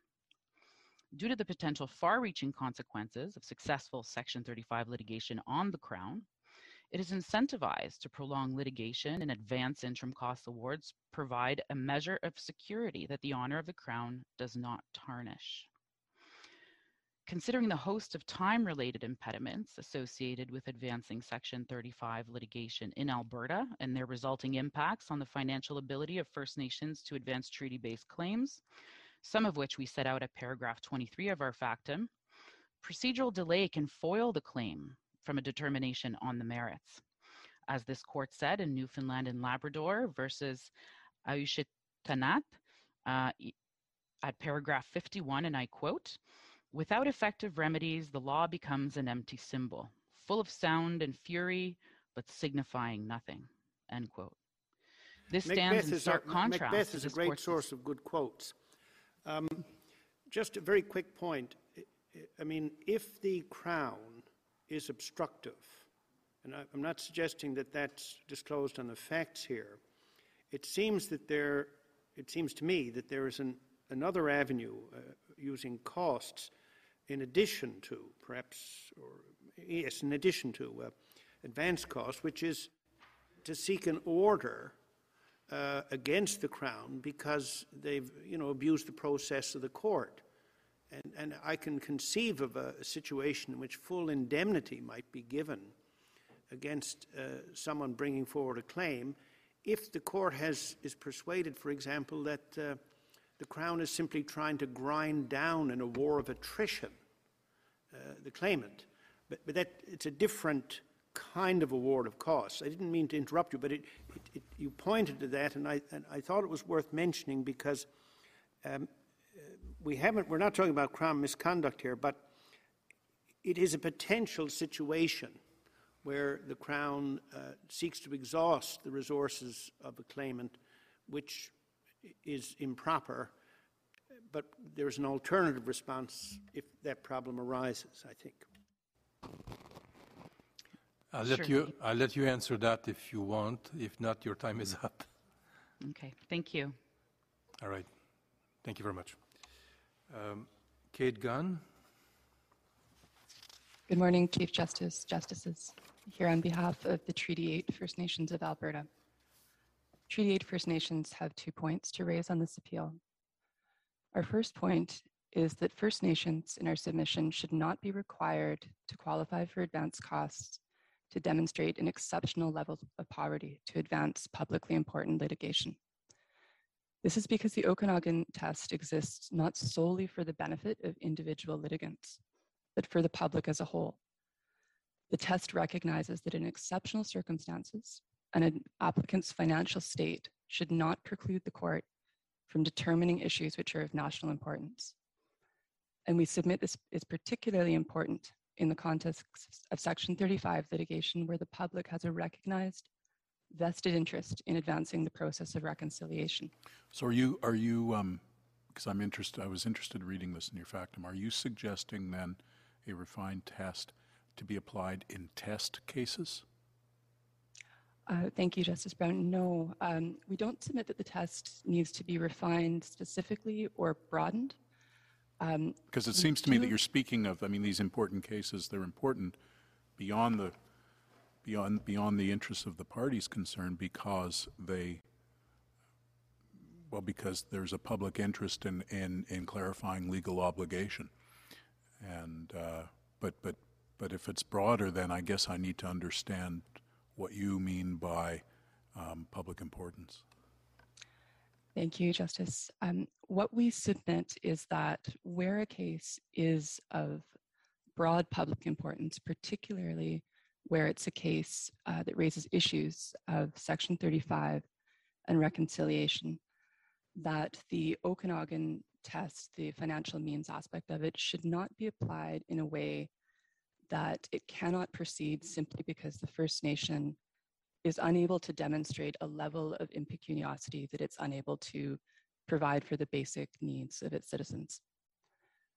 And we further submit that the fact that there's widespread structural poverty for First Nation communities similarly should not be used as a basis for disqualifying applicants for seeking advanced costs and obtaining those costs. Ultimately, we submitted as a contextual analysis that's based on the individual circumstances of each case. But where a First Nation cannot pay for litigation and also meet basic needs, including needs for its cultural survival, it should not be disqualified from proceeding with the advanced cost order and having that issue determined. If that approach was adopted, the result would be that issues that go to the heart of Section 35 and the objective of reconciliation would not be heard. And in our submission, this should not be the way the test is applied. Rather, the fact that a First Nation has allocated limited funds to address those pressing needs should not prevent courts from determining issues of significant national importance. Our second submission is that the proper approach to advanced costs should support the resolution of Section 35 claims through both negotiation and litigation. Advanced cost orders play a critical role in the resolution of Section 35 by enabling First Nations to obtain guidance from courts prior and to negotiations and to enforce those rights when and if negotiations fail. And while this court has been clear that negotiation is the preferred means for resolving Section 35 claims, negotiated resolutions can only be achieved when both First Nations and the Crown have the opportunity to seek recourse to the courts to clarify and enforce their positions. And as this court recently recognized in Desatel, it's the duty of courts to provide the authoritative interpretation of Section 35. Ultimately, reconciliation is achieved through good faith negotiations that are guided and reinforced by decisions of the courts. And so an application of the Okanagan test, which requires a First Nation to exhaust all available funds, would impair the court's ability to provide input on the nature and scope of Indigenous peoples' rights and the Crown's obligations under Section 35. We submit instead that the financial means branch of the test should be applied in a way that preserves First Nations' ability to seek guidance from the courts on the interpretation of their rights, and which in turn supports the process of reconciliation through negotiated agreements. In closing, we submit that the test should not be applied so as to require First Nations to demonstrate exceptional poverty to advance publicly important litigation, and instead should be applied in a way that fosters and supports reconciliation through both negotiation and litigated solutions. Subject to any questions, those are my submissions. Thank you very much. Andra Azevedo. Chief Justice, Justices, Eco-Justice Canada Society intervenes in this appeal because public interest litigants bringing publicly important and meritorious environmental law and other cases should not be expected to sacrifice their ability to meet all other reasonable pressing needs when bringing cases that benefit the public at large. So in my time, I'd like to speak to 2 points. First, that a narrow financial means test that draws a line between short-term basic necessities and long-term other reasonable pressing financial needs will overly constrain judges to grant not only advanced cost orders, but also the full spectrum of pre-hearing cost orders available to ensure that meritorious and publicly important cases continue. Second, that the availability of these middle ground pre-hearing cost orders, referring to both partial advanced cost orders where an applicant can afford some, but not all litigation, but also protective cost orders where a litigant may be able to afford costs up to a hearing, but not the risk of adverse costs at the end. that these middle ground pre-hearing cost orders should be integrated into and inform a financial means test, which allows for a judge to balance the reasonable financial pressing choices of a public interest, particular public interest litigant, with the reasonable burden between both the public interest litigant and the defendant. Now, moving to the consequences of a narrow financial means test.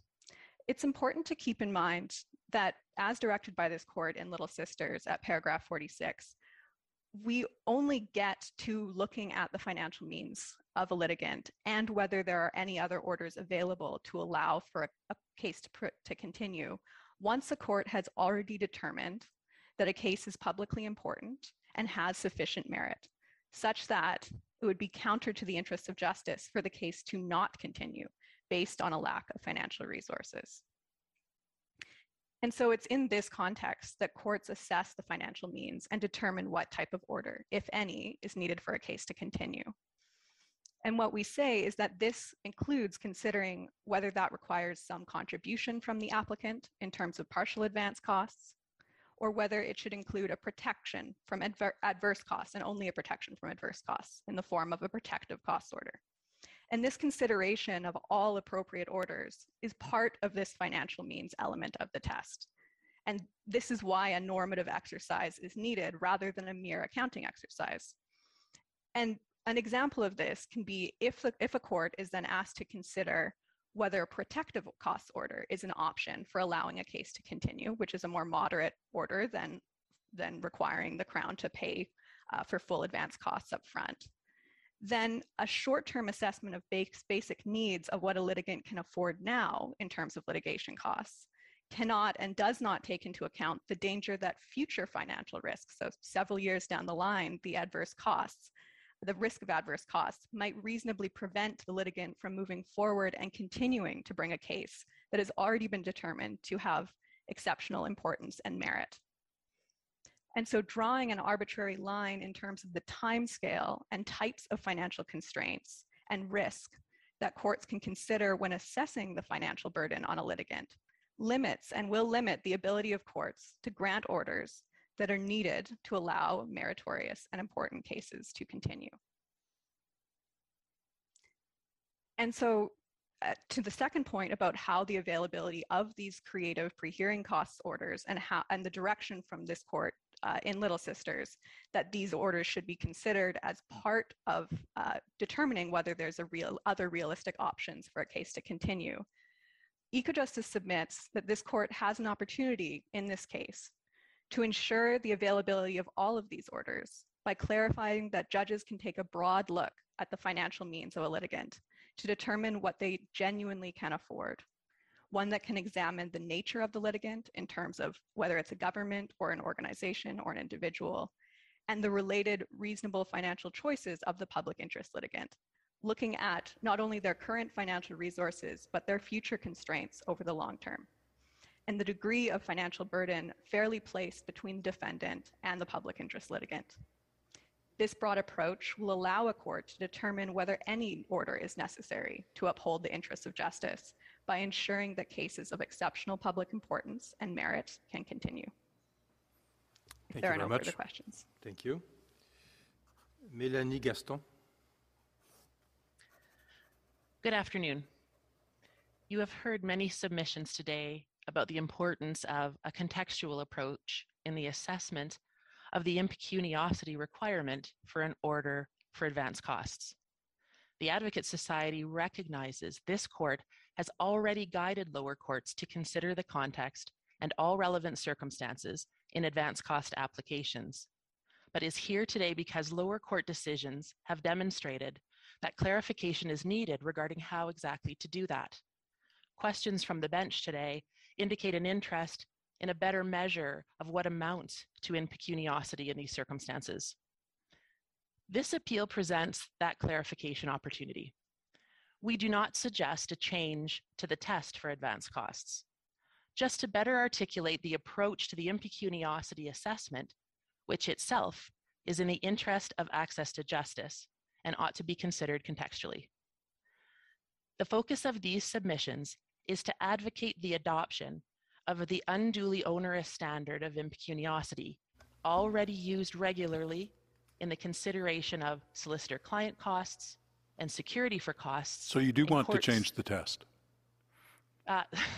Thank you, sir. No, actually, we just want a clarification of the test. Oh, we yeah, believe well, that this is what was always meant in both Okanagan and in Little Sisters. So you don't want us to say impossible to proceed anymore or genuinely cannot afford. You want us to say unduly onerous. We want the consideration of whether, in the context of that specific applicant, it would be unduly onerous Right. for them to proceed. So that's a different test. Anyways, you've got limited time, but I'm on to you. I appreciate that, sir. The unduly onerous approach allows appropriate weight to be given to the individual applicant's financial circumstances when assessing whether that applicant can genuinely afford to bear the costs of public interest litigation, even in the interim. This additional guidance will prevent a court from limiting the analysis to an objective determination of whether an applicant has access to some funds, and will direct them to consider the impact that funding the litigation would have on that particular applicant. Knowing they have to demonstrate that funding the litigation would be unduly onerous will also assist applicants in ensuring they provide the best evidence to permit the court's assessment of whether they can genuinely afford to fund the litigation. As evidenced in our factum, requiring litigants to expend all resources short of basic necessities is simply not workable. Assessing whether funding a public interest litigation would be unduly onerous permits the consideration of the economic position of individuals, not-for-profit entities, Indigenous governments, and others who may find themselves in a position to pursue significant and meaningful public interest matters, but who hold very different sorts of financial obligations. Assessing an applicant's impecuniosity. But what this would amount to, coming back to what Justice Brown said, is you keep the heading and you change the content and under it, such that any public interest group that comes forward and says, we're doing good works, we're doing things that help people, we're doing meaningful things in the community, so you can't ask us to divert resources from that. Is it any more complicated? Is your submission any more complicated than that? I don't think it is, sir. I think what it does, though, sir, is it allows for us to have a lens through which to view the impecuniosity and whether the applicant can genuinely afford the costs. Could I just ask you this, because it seems to me that what's going on here is almost a year to year. You'd have to have a continuous following up on the financial status of the person, how they've been spending the money, what income they've been generating, have they been doing enough, have they been spending the money prudently or not prudently, et cetera, et cetera. You almost want a monitor, it seems to me, brought into these situations to ensure that the applicant is still entitled to funding from its opponent. I don't know if I've explained that right, but I just don't know how you can sort of monitor this otherwise. I'm running out of time, sir. I'm wondering if I might have permission to just address your question. Go ahead, please. I still believe, sir, that the assessment of whether a party can genuinely afford to bear the costs is at the time of the application. And what you're speaking to is how any of those advanced costs, should the other parts of the test be met by the applicant, how the order is structured. So if the order is structured to be paid over time, then perhaps there would be a monitoring function that would benefit the assessment. However, it's at the time of the application and whether the applicant is entitled to costs. That's a static point in time. Okay, one last question from Justice Karakatsanis. I'm actually having the opposite problem of my colleagues. I'm not understanding what the difference is between unduly onerous and genuinely cannot afford. In practical terms, what is the difference? Because whether someone can genuinely afford something is going to be different depending on the nature of the applicant in that public interest litigation. And so unduly onerous offers a lens for a contextual approach to the response. When I hear the word whether lens and something- contextual in the same sentence, I hear mush. I think what it really means is you're rephrasing the test in a way to make it easier to meet. I don't think that's not the intention, sir. The rephrasing of the test is intended to make it clearer what the test is for both the judges that must apply it and the applicants that must meet it. All right. I thank you very much. Thank you. The court will take its morning break, 15 minutes. So we'll be back at 12:30 Ottawa time. Thank you. Be seated, please. Aldo Argento.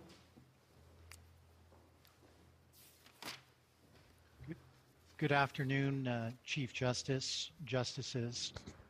I will focus my submissions today on three issues. First, the Court of Appeal did not change the impecuniosity requirement established by this court, but relied on the undisputed findings and the new evidence to properly set aside the original order. Second, the impecuniosity threshold sets a clear standard, and the test continues to work as intended in Okanagan and Little Sisters. It also remains sufficiently flexible to address the issues that have been raised. Finally, the policy considerations previously identified by this court still apply today and continue to weigh in favor of granting advance costs only exceptionally and not lowering the threshold for impecuniosity. Now, before starting my submissions on the first issue, I briefly wanted to highlight a preliminary point. Ultimately, this appeal addresses the careful balance to be struck between a litigant's financial decisions and the entitlement to extraordinary advance costs requiring the use of public funds.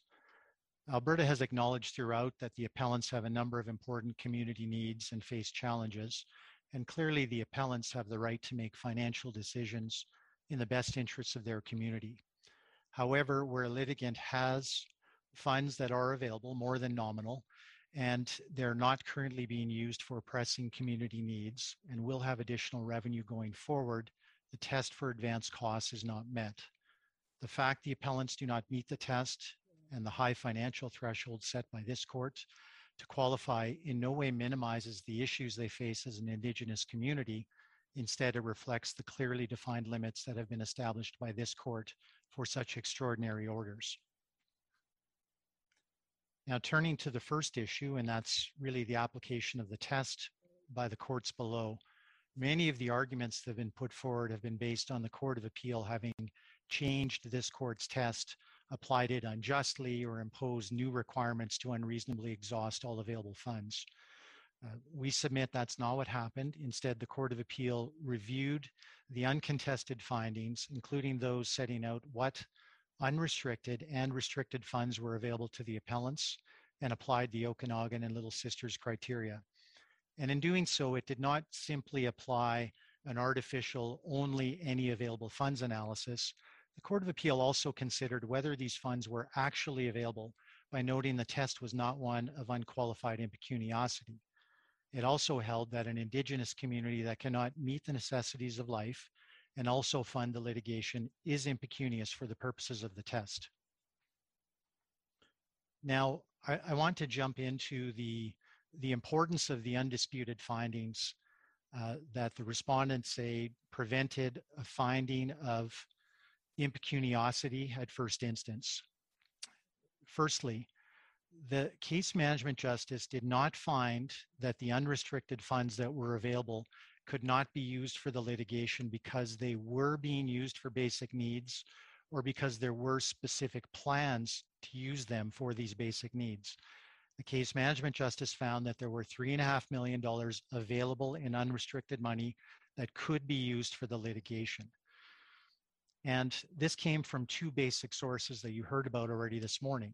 The first was the IAIR account, and importantly, and this is set out at paragraph 44 of the case management justice's decision, and that's in Alberta's condensed book at tab 4. That is a recurring source of oil and gas and industry income that has been used, important to note how it's been used, to pay legal and consultants fees for this litigation and also for 4 other legal firms retained on various matters. And that's set out at paragraphs 44 and paragraphs 53 of the case manager's decision. And the case manager also noted that the money in this account has no restrictions. So that was one important source. That was 1.4 million. Now the other amount. Sorry, can I ask you to comment on the submission that was made this morning, that consultation itself in this context is a pressing need? The consultation fund, is it not? Yeah. Okay. I'm sorry, Justice, I just missed that last part. Yeah, the IARA account is the consultation fund, I believe. It is in part monies received from industry for consultation. It also includes, as Justice Brown found, that it had other monies in there from various contracts that the appellants have with industry. So it's not just limited to consultation, but that's certainly part of it.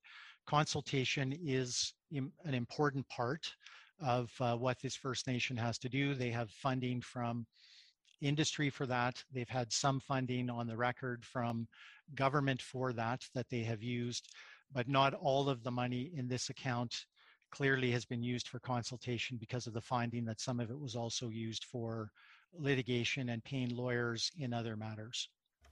So is it fair to say that you don't dispute that where money is needed for consultation, that is in fact a basic need of the community?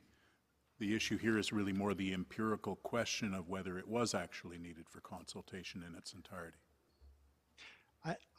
It's certainly an important need. I think when we get into what basic needs are, I tend to think of them in perhaps in more personal terms, in terms of water, food, housing, and so on. But it is an important community need. And yes, as you indicated, Justice, there are multiple sources of funds in this account and some of them being devoted to consultation. Just as a very simple point, the sense I get from reading about this fund is that it is not just a static amount. It's not that there was a one-time payment into it, and that at a certain point it will simply be exhausted. There are revenues flowing in and there are expenditures flowing out. So it's in a sense a dynamic account. It's something which, money comes in, money goes out. That's the nature of how this account operates. Yes, there is recurring funding in there from various sources, as the case management justice indicated, from various contracts. You referenced property tax assessment funding, an ATCO contract, and then the energy industry agreements. I'm just trying to understand something, though. The trial judge found $3 million or so available for the court matter. And so it's not as if she found that they were so impecunious that they couldn't come up with anything. And she uses that figure and says, okay, you got to keep up the $300,000 a year that you have been paying. And so the Court of Appeal, if I understand it correctly, says she was just wrong, dead wrong on that right away. In fact, if all they had was $3 million available, that would have been enough to address the impecuniosity issue against the ban. So now we move forward, though, and the Court of Appeal says, oh, we got much more than that. We've got this settlement for $297. Where in the Court of Appeal's reasons do they take into account that the COVID situation had arisen in the meantime and give effect to, or at least say, go back to the trial judge and sort of set out the extra costs that are involved here so that we can balance and see whether or not you really did get an extra 2.9 or whether or not you're going in the hole for 2.9. Where is that? They talk about the 2.9 because that's easy. That's the money that's there. They don't bother to, it seems to me. Now, maybe it's not their task. Maybe it was up to the Indigenous band to put forward what these costs are, but you got to bear in mind, COVID's going on. Not so easy to do all these things. better to send it back to a trial judge where the evidence can be properly marshaled in a reasonable period of time. I don't see any of that here. There wasn't a specific analysis of the appellant's evidence in the Court of Appeals decision in terms of the numbers. It did admit all of that evidence. And in our submission, sorry, what did it say about that evidence? It admits it. Just to be, what, fair? Without saying, well, what's involved here? Well, I think it's important to look at that evidence. And essentially, there were two pieces of new evidence from the appellants. One was from Mr. Kayabyab, the band's financial manager, where he indicated that the IOGC, the Ottawa Trust account, had been reduced from $2.1 million to just under $1 million. And he specifically noted, and that's in tab 7 of Alberta's condensed book, where all the new evidence is, in his affidavit. And this is important just in terms of, and this is on the second page of paragraph 5, in terms of how the money had been used to reduce the amount in that IOGC account. He notes at paragraph 5 that the reduction was a withdrawal of $600,000 for urgent infrastructure repairs and salary costs, and then also $800,000 to cover shortfalls in salaries and wages. So much of the reduction in the IOGC account was for salaries and wages, and that brought that down to $2 million.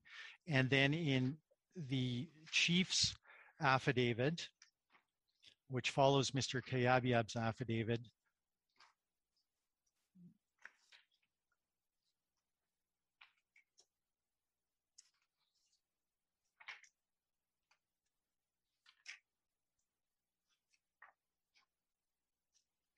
my apologies. It's under tab 7B of Alberta's condensed book. It was just before it. And that was Chief Anderson's affidavit. And I think the important issue from Chief Anderson's evidence was that there was an acknowledgement of the settlement. The number was slightly different, 2.77 versus 2.97. And then an indication in paragraph 5 that these funds were being held in trust, and the leadership was deciding how to use that money for various potential competing demands, including paying for this litigation as required by Justice Brown. So all of which is to say there was clearly an acknowledgement of the settlement funds. There was nothing specific in this new evidence as to how this money had to be used or was going to be used for pressing community needs. And in our submission, based on all of the new evidence in its totality and based on this court's decision in Stoller, the evidence was of a sufficiently decisive nature to say the $3.5 million that Justice Brown had found had now been increased by roughly $2 million, reflecting the reduction in the IOGC account, to now leave the First Nation with a little over $5 million in available funds. So in the circumstances, it's our position that the Court of Appeal properly dealt with the evidence. And again, recollecting that this was not a new issue or one that came out of nowhere. It was one that was specifically contemplated by the case management justice. In her order, she had specifically directed that any such settlement payments like this Top Gas settlement would require a revisitation of the order. The Court of Appeal, in our respectful submission, was also mindful of the order granting permission to appeal to not delay this matter further and to have it resolved. Mr. Argento, can I ask you a question that may also be addressed to Canada as well, which is in terms of the identification or the costs of the pressing infrastructure and social needs. We have in the record certain cross-examinations on affidavits. I guess I have two questions. One is, are those the totality of the cross-examinations that took place that are on the record? And the second is, in that cross-examination, was there an attempt to get further information and discovery of the identification of those or the costs, or was that something that was addressed? I I believe that all of the cross-examinations that are in the record, that would be the totality of them. And I don't think that those specific issues came up in cross-examination or are noted in evidence anywhere in terms of the exact costing of those needs and the specific plans to address them. So what kind of evidence do you say is necessary in terms of identifying the needs and the costs and the plans to address them? It's, again, it's a very careful balance given what's being asked of the court here in terms of extraordinary advance costs. So there has to be, we say, some evidence, some clear evidence. Even the Court of Appeal recognized it doesn't have to be an overly granular exercise. It doesn't have to be a forensic audit. There was a lot of financial information here. But given what's being asked and given the quantum of available funds, which was in excess of $5 million, including the new evidence, there has to be some identification of here's how this money is being used right now or needs to be used in the near future. So there has to be something, and something more than was provided, we respectfully submit. That, let's say that a First Nation, an applicant says, we have basic needs to meet necessities of life. What should be the evidence? What should they file in terms of to show that rough estimates or just ballpark figures or what? I guess it will depend on the context. Certain needs that are identified can probably be costed more specifically than others. But there will have to be some reasonable evidence and objective criteria that an application justice can assess in order to understand, are these funds available? Are they actually available, or are they only notionally available because they're needed for those basic needs? I realize it's difficult in the abstract to kind of, formulate, well, what kind of evidence, what degree of granularity, but so I'm wondering if it might be helpful to go to the record here. In Mr. Rankin's affidavit, sworn April 10, 2018, he alludes to weekly meetings with department managers to review and ensure the immediate and long-term tasks are on schedule, and to assisting departmental managers with their budgets and funding requests, which is suggestive, I think, that department managers are aware of their immediate and future needs and are reviewing and monitoring that. And Justice Brown at the hearing also asked whether the nation operates according to a strategic plan, and the answer from counsel for Beaver Lake was that each department submits budgets according to their priorities, which suggests that, again, each department has identified pressing needs. So is this the kind of information that should be included in the record to help the court understand what priorities have been set,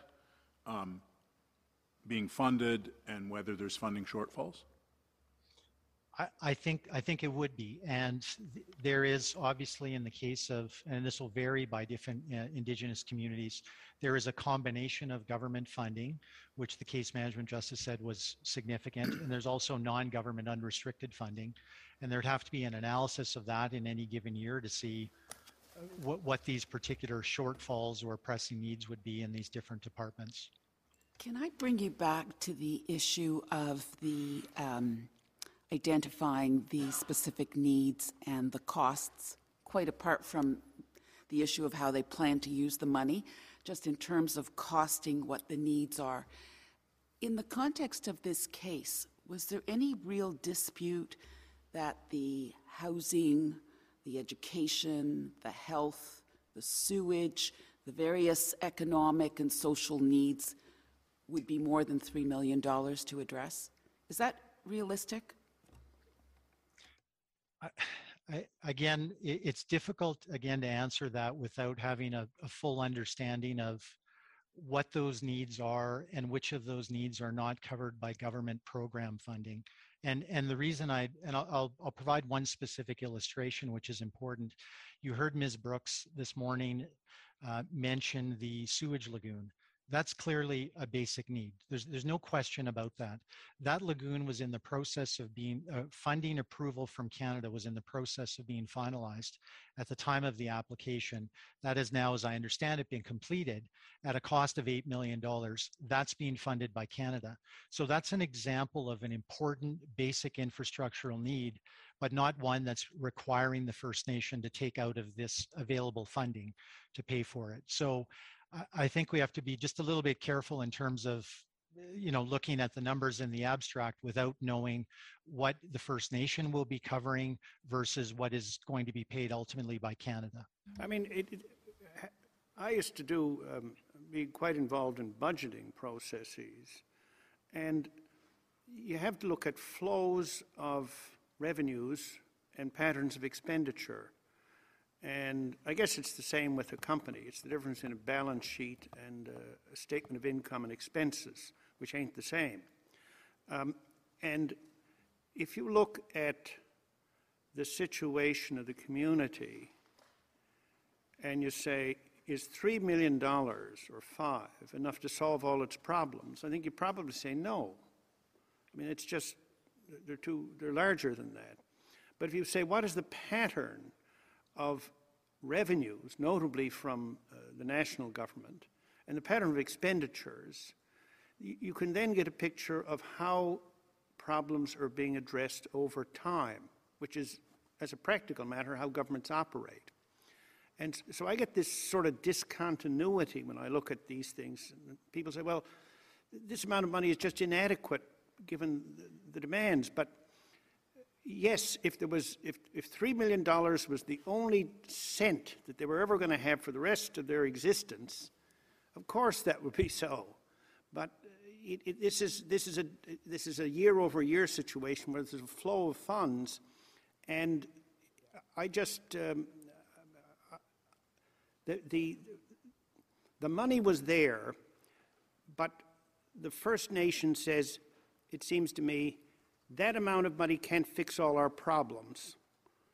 So we can't have regard to that for this litigation purpose. But it seems to me that ignores the fact that there's a flow of funds on an annual basis.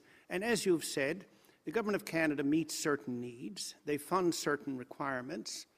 And to say that there are requirements which need to be met, the door to knock on for that may be Indian Affairs and Northern Development, or whatever it's called these days, Indigenous Services, I think.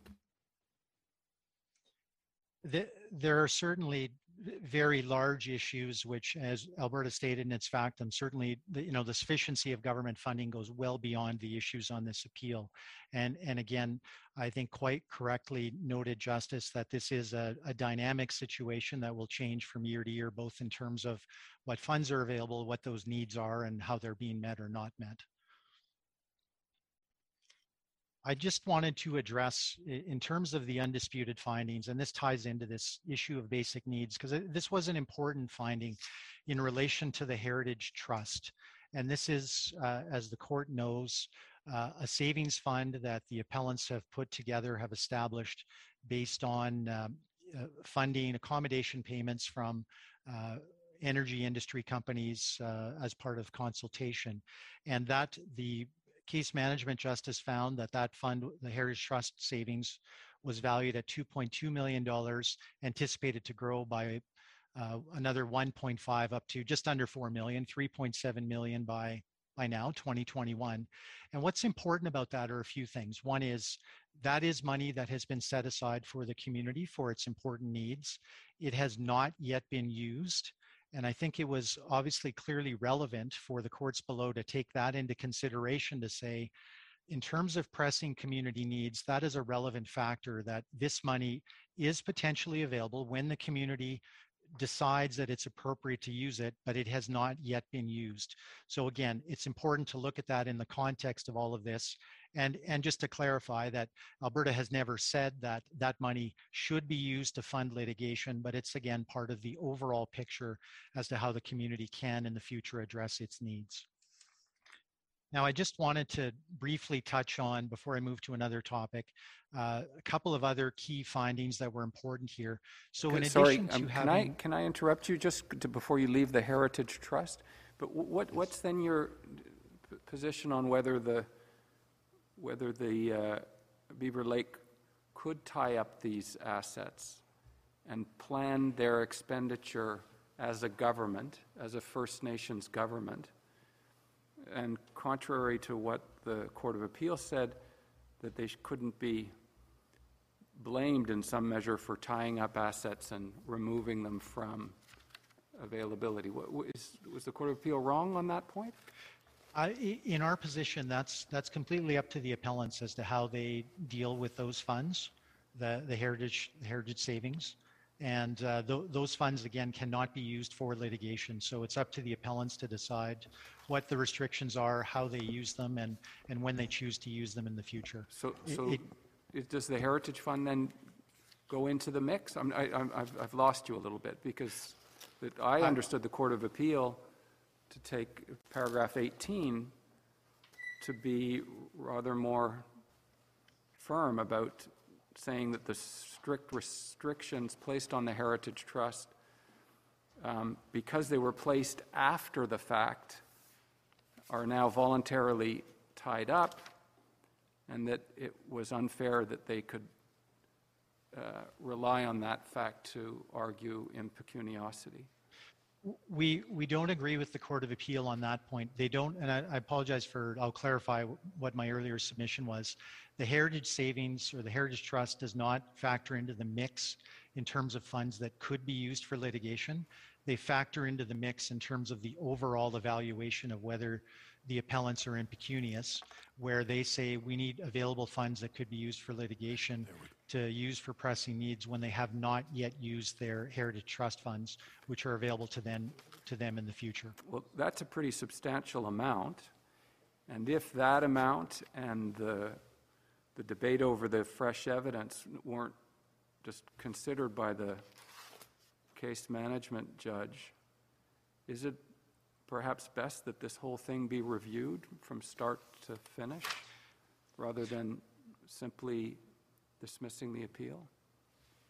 Well, what I would say is that that was a significant amount, but it didn't factor into I guess how the math should be done here as to what funds were available for litigation. The funds that should be available went from 3.5 to about 5.4 or so, not including the heritage funds. So again, ultimately, obviously, it's up to this court, but in our view, the Court of Appeal did correctly rely on the new evidence such that this matter could be dealt with here without having to be remitted back to the case management justice. I'm wondering whether, was there an issue, this was June of 2020, was there an issue of gaining access to the Queen's Bench, to the Queen's Bench? I mean, COVID has been kind of put out, and I don't want to become too much of a distraction, but I seem to recall the Queen's Bench kind of shut itself up tight for a while. I believe we'd had a case management meeting just before the court shut down. Essentially what had happened was the permission to appeal and the appeal sort of overtook the process as a new case management justice had been appointed. And we proceeded with the appeal before, any opportunity to go back to the case management justice. Can I come back to the Heritage Trust? And I think the answer we got from the appellants this morning was it depends on whether the object of the trust itself is can be considered an essential need or necessary. Can you finish your answer on the essential trust, on the Heritage Trust funds?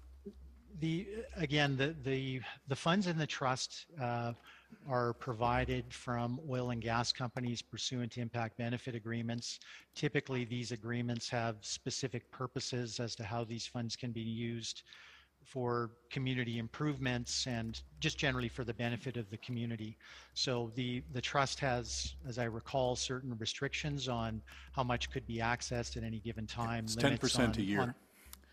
10% a year. I believe that's correct. The terms are that funds should be allocated to community development activities, which include environment, healthy living, safety, education, lifelong learning, training, employment, etc. Arts, culture, spiritual preservation of traditional knowledge, housing, community development. Right. So again, at the discretion of the appellants at the time of their choosing as to when they wish to modify these restrictions, when it's necessary for them to use them for basic needs.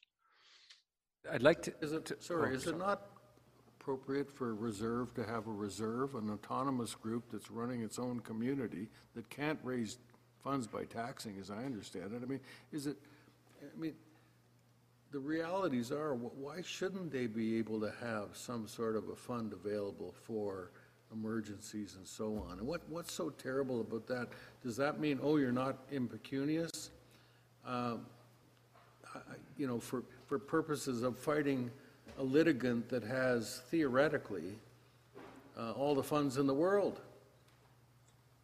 Well, I guess two responses to that. First, they do have the opportunity, and the Heritage Trust is the example of that, of monies that are not being used for litigation that can continue to be built up, and they're doing that.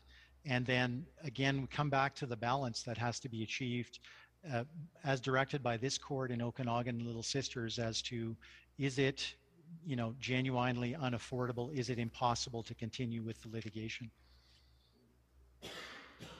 I see that my my time is up. But I'm wondering if given the number of questions put to you, I will give you 5 more minutes to conclude. Thank you, Chief Justice. I appreciate that. I just want to... That's called a reserve.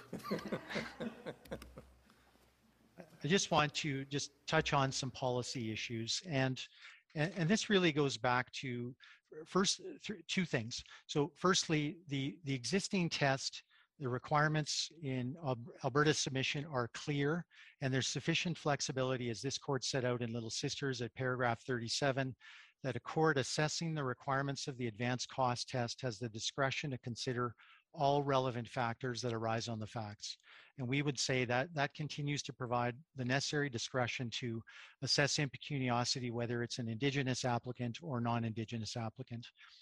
Next, and I think importantly, caution should be exercised before lowering the financial threshold for advanced costs without any legislative involvement. A relaxation of the test would certainly lead to a large increase in the use of public funds for litigation well beyond the exceptional parameters of Okanagan and Little Sisters. And while access to justice is obviously fundamental and built into the underlying rationale for advanced costs, this court has also noted the balance that must be maintained and that not all access to justice issues can be addressed through advanced costs. And I'll just refer briefly to Okanagan, paragraph 36, where this court stated the requirements might be modified if the legislature were to set out the conditions on which interim costs are to be granted. And then in addressing this issue again in Little Sisters at paragraph 44, this court stated and expressly cautioned against an alternative and extensive legal aid system being put into place through the courts, as this would amount to imprudent and inappropriate judicial overreach. And Alberta submits that the rationale articulated by this court in those earlier decisions remains equally valid today. In conclusion, it's our submission that the Court of Appeals decision was rooted in the undisputed findings and the new evidence. It followed the principles set out in Okanagan and Little Sisters. Its decision does not represent a departure from the existing law or put advanced costs out of reach. They remain exceptionally available as intended by this court. And again, such orders must remain exceptional and available only as a last resort to prevent an injustice, given their use of public funds before the merits of an action have been determined. Subject to any further questions, those are all of my submissions. All right, thank you very much.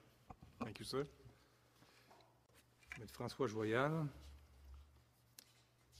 Good afternoon, Chief Justice, Justices. You should now have our outline, which is at tab 1 of our condensed book. In sum, Canada agrees with Alberta that the Court of Appeal correctly intervened in this case. Without repeating my friend's points, I'll have 2 main points today, which I'll summarize now. First of all, under point A in our outline, we agree that the Court of Appeal applied the correct legal test to assess impecuniosity in this case.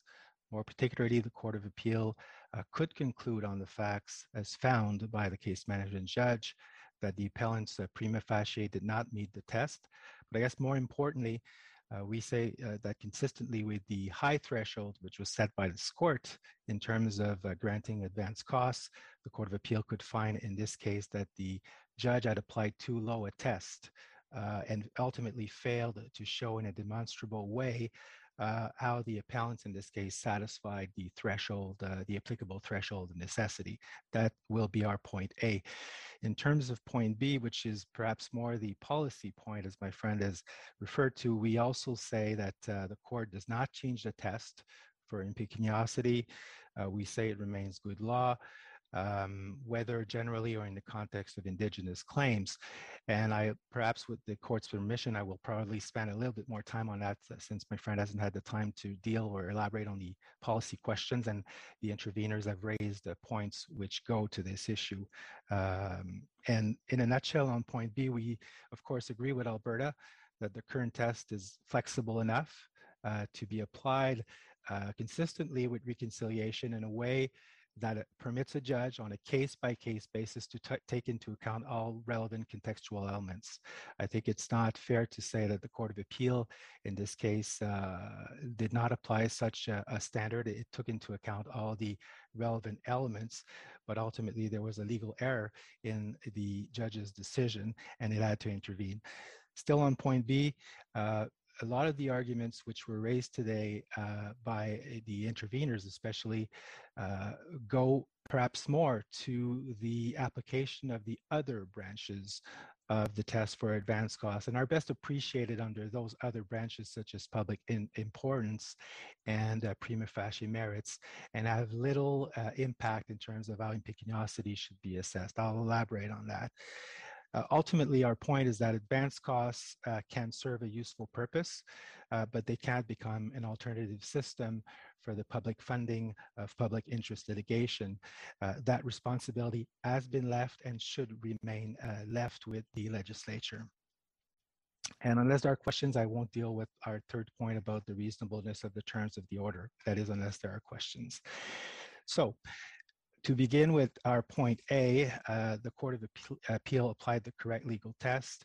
Now we say that the Court of Appeal's enunciation of the test in this case flows from and is consistent with how this court has, with the high standard that this court has articulated for advanced costs. I won't go over this court's decisions. They're, of course, known to the court.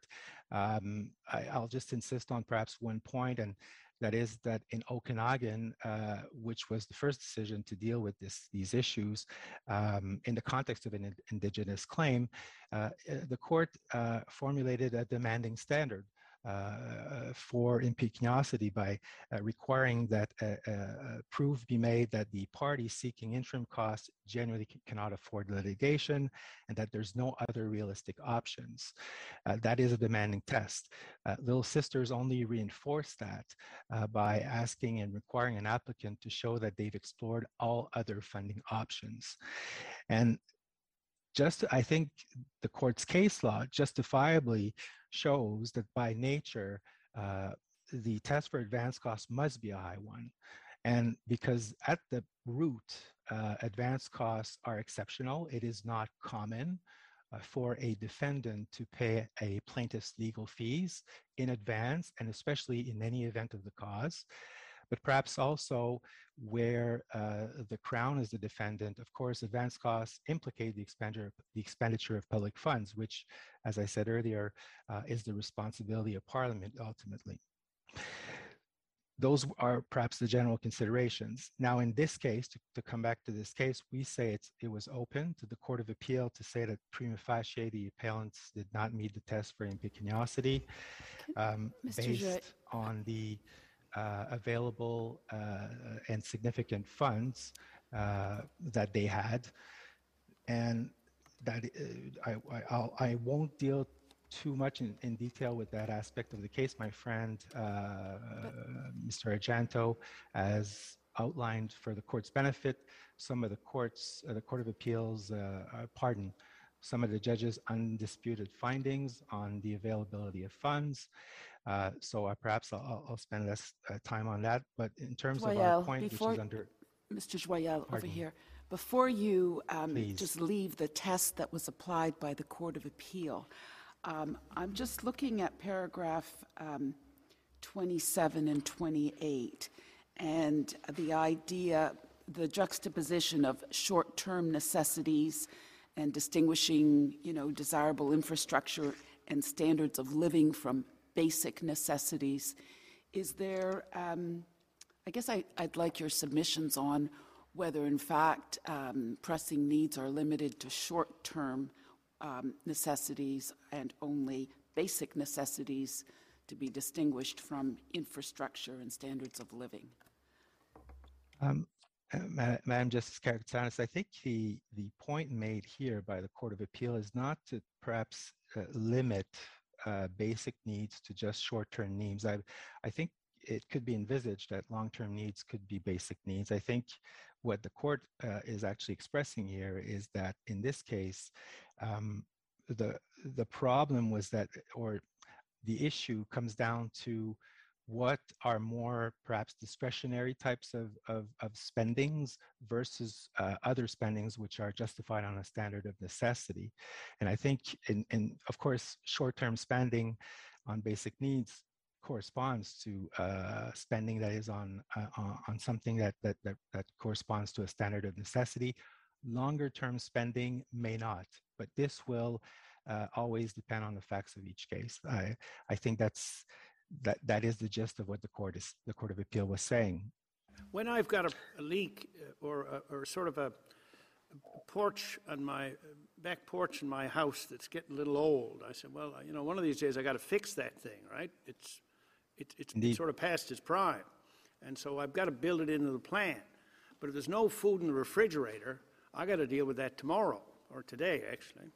So some things, by their nature, are on a different time scale. And I think that that ties in directly with what the Court of Appeal is saying, in the sense that the assessment of whether something is a basic need will, of course, take into consideration the time horizon on which it's planned. In some cases, the time horizon will be determinative, in the sense that they may not, the needs perhaps will not be as pressing in the sense that they should lead to a finding of impecuniosity. But again, I guess at this point it's a bit difficult to deal with specifics. I think that's the general proposition I would submit. Can I ask Monsieur Joyal a question on just the way in which the language of Okanagan and Little Sisters has been advanced, and you've heard other parties suggest that perhaps it should be reframed, that it could be more congenial, easier to understand. I'm wondering what your sense is whether undue hardship, unduly onerous would be more helpful, would reduce the harshness that one sometimes sees in some of the judgments as opposed to other judgments. And one particular instance I have in mind is what might be possibly a dissonance between Okanagan saying at paragraph 40, no other realistic option exists for bringing the issues to trial, which is often quoted, and paragraph 71 of Little Sisters, where the court says the impecuniosity requirement from Okanagan means that it must be proven to be impossible to proceed otherwise before advance costs will be ordered. That idea of impossibility seems, at least to my ear, maybe slightly harsher than no other realistic option. And is it maybe an instance where the language could be massaged a bit without changing the rule? Well, Mr. Justice Kazir, you of course know what our position is on whether or not the test should be changed. It's in our factum and in our outline. You'll get the gist of what we're submitting. Just very briefly, the test has been applied for over almost 2 decades now. There's no, without difficulty, we say, and there's no criticism that's emanated from any of the lower court judges as to whether or not the test doesn't work. And I think that's a valid and relevant consideration for this court. I won't go over the test that this court has adopted for whether or not to change the common law, but of course, as this court knows, the court has put a premium on the interests of certainty and predictability. And the reason I say this is that some of these formulations that are being proposed by some of the interveners, and I think this is a point that was made by perhaps some of the justices of this court, is that the propositions don't necessarily are not that materially different from what the test already is. And I don't think the court should change the test just for the sake of changing the test. So I guess that's one thing. And that applies particularly with respect to the proposition by the Advocate Society that the standard should be changed to something like unduly onerous. I think it's not materially different from the test in Okanagan as to whether or not a party can genuinely afford and whether there's no other realistic option. Mr. Justice Kazira asked about undue hardship. I think let me take this opportunity to respond to this point. Of course, we haven't heard yet from British Columbia on this point, but perhaps the court will find it useful to know what our position is on this, since we haven't elaborated on it in our factum in reply to the interveners. But again, as with Alberta, we don't believe that the test should be changed to reflect the standard of undue hardship for 2 reasons.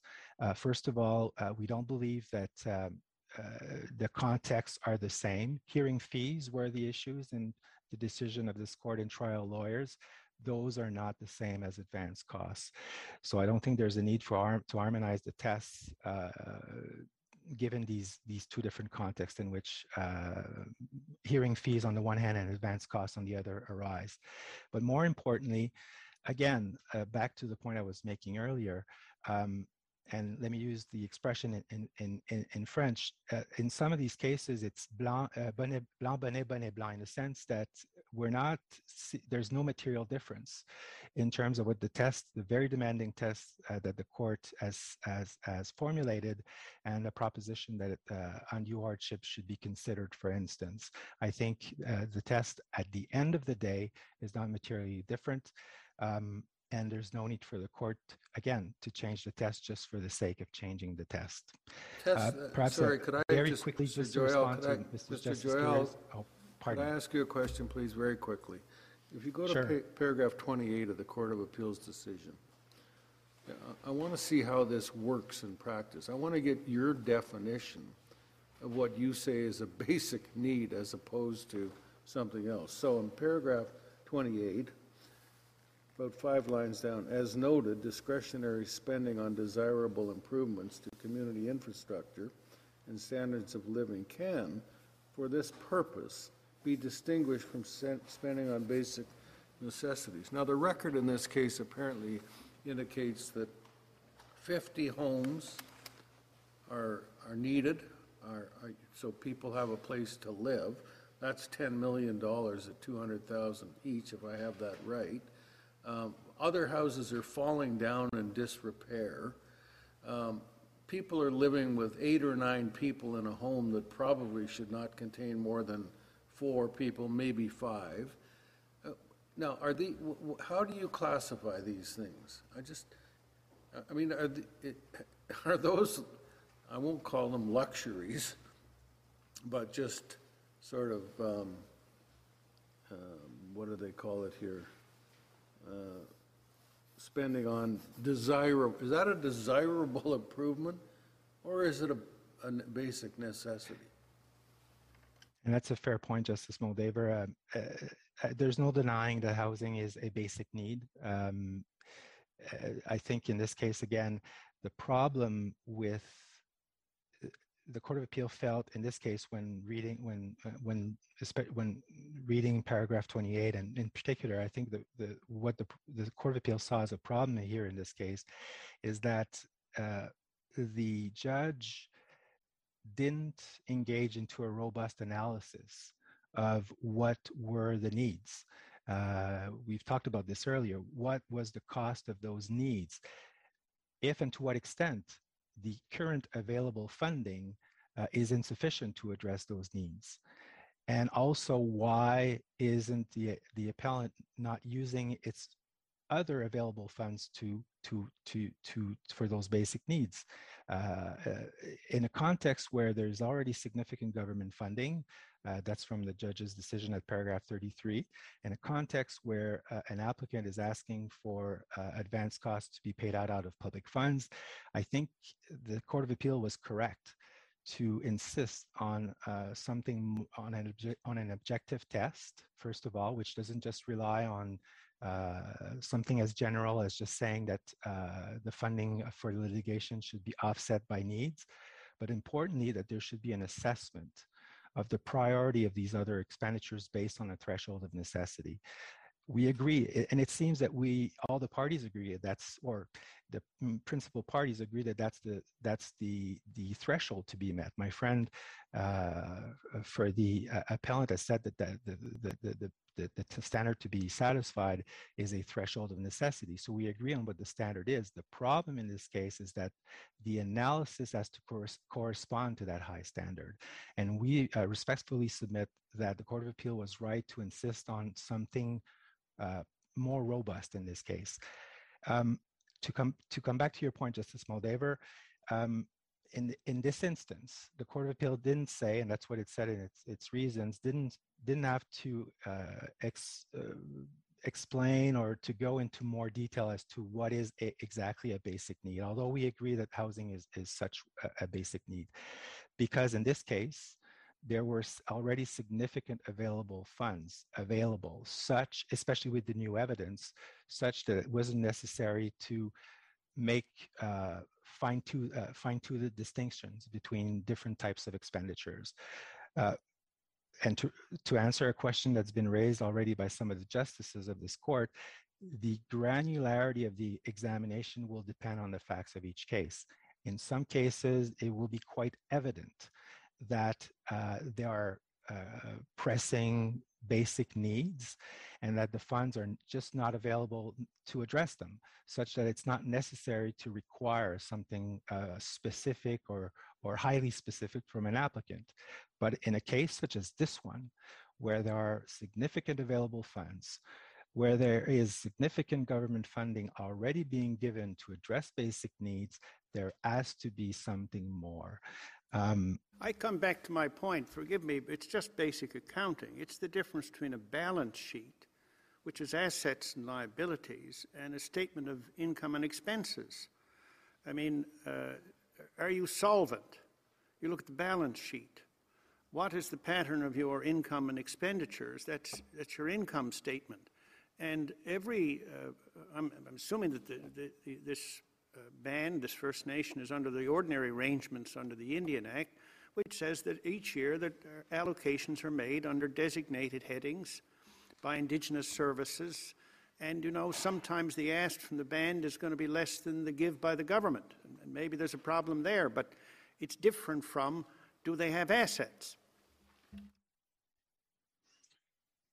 Well, if I understand correctly, I think eventually, as I said, the granularity of what is required from an applicant will depend on the facts of each case. I think, as you've pointed out, Mr. Justice Rowe, I think when an applicant or a First Nation asks for a certain amount of government funding, it does a certain amount of forecasting. There's no reason why that forecasting can't be done where an applicant is asking the court to make the extraordinary order of making an advance cost order out of public funds. And to perhaps answer a question, a point that was made earlier, there's no denying that there are challenges. Canada doesn't deny that there are challenges, but the fact of the matter is, these are complex issues. There already is significant government funding for those basic needs. Is it going to be enough? Of course not. There are always going to be needs, but that is a consideration that needs to be taken into account. Still on the issue of basic needs, a question was raised earlier as to what is the definition for that. I think, of course, the particular context of First Nations claims will have to be taken into account. The basic needs of First Nations will not be the same necessarily of other communities.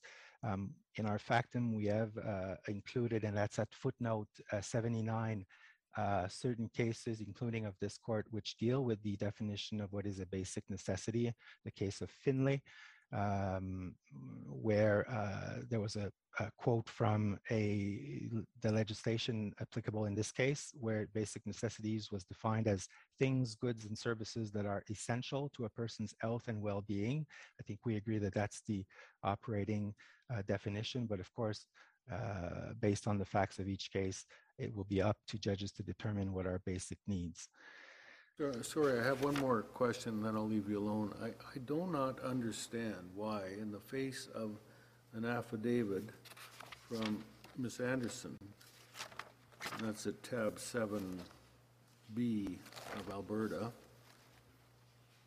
she sets out 3 paragraphs that deal specifically with COVID. Now, Justice Rowe has been commenting about, sort of projecting and this and that. I mean, if we could have projected COVID, we'd all be the wiser and we'd all be the healthier. None of us could.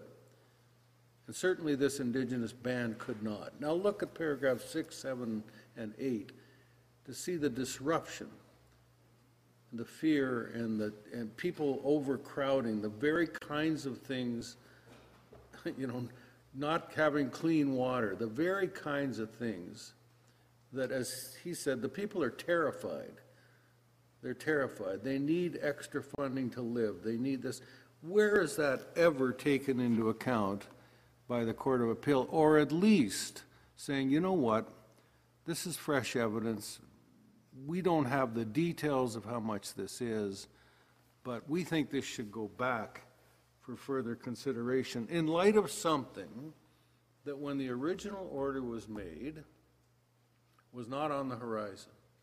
Suddenly now we are facing a crisis of huge proportions which no one could have predicted, and the Court of Appeal says, oh, we recognize these affidavits.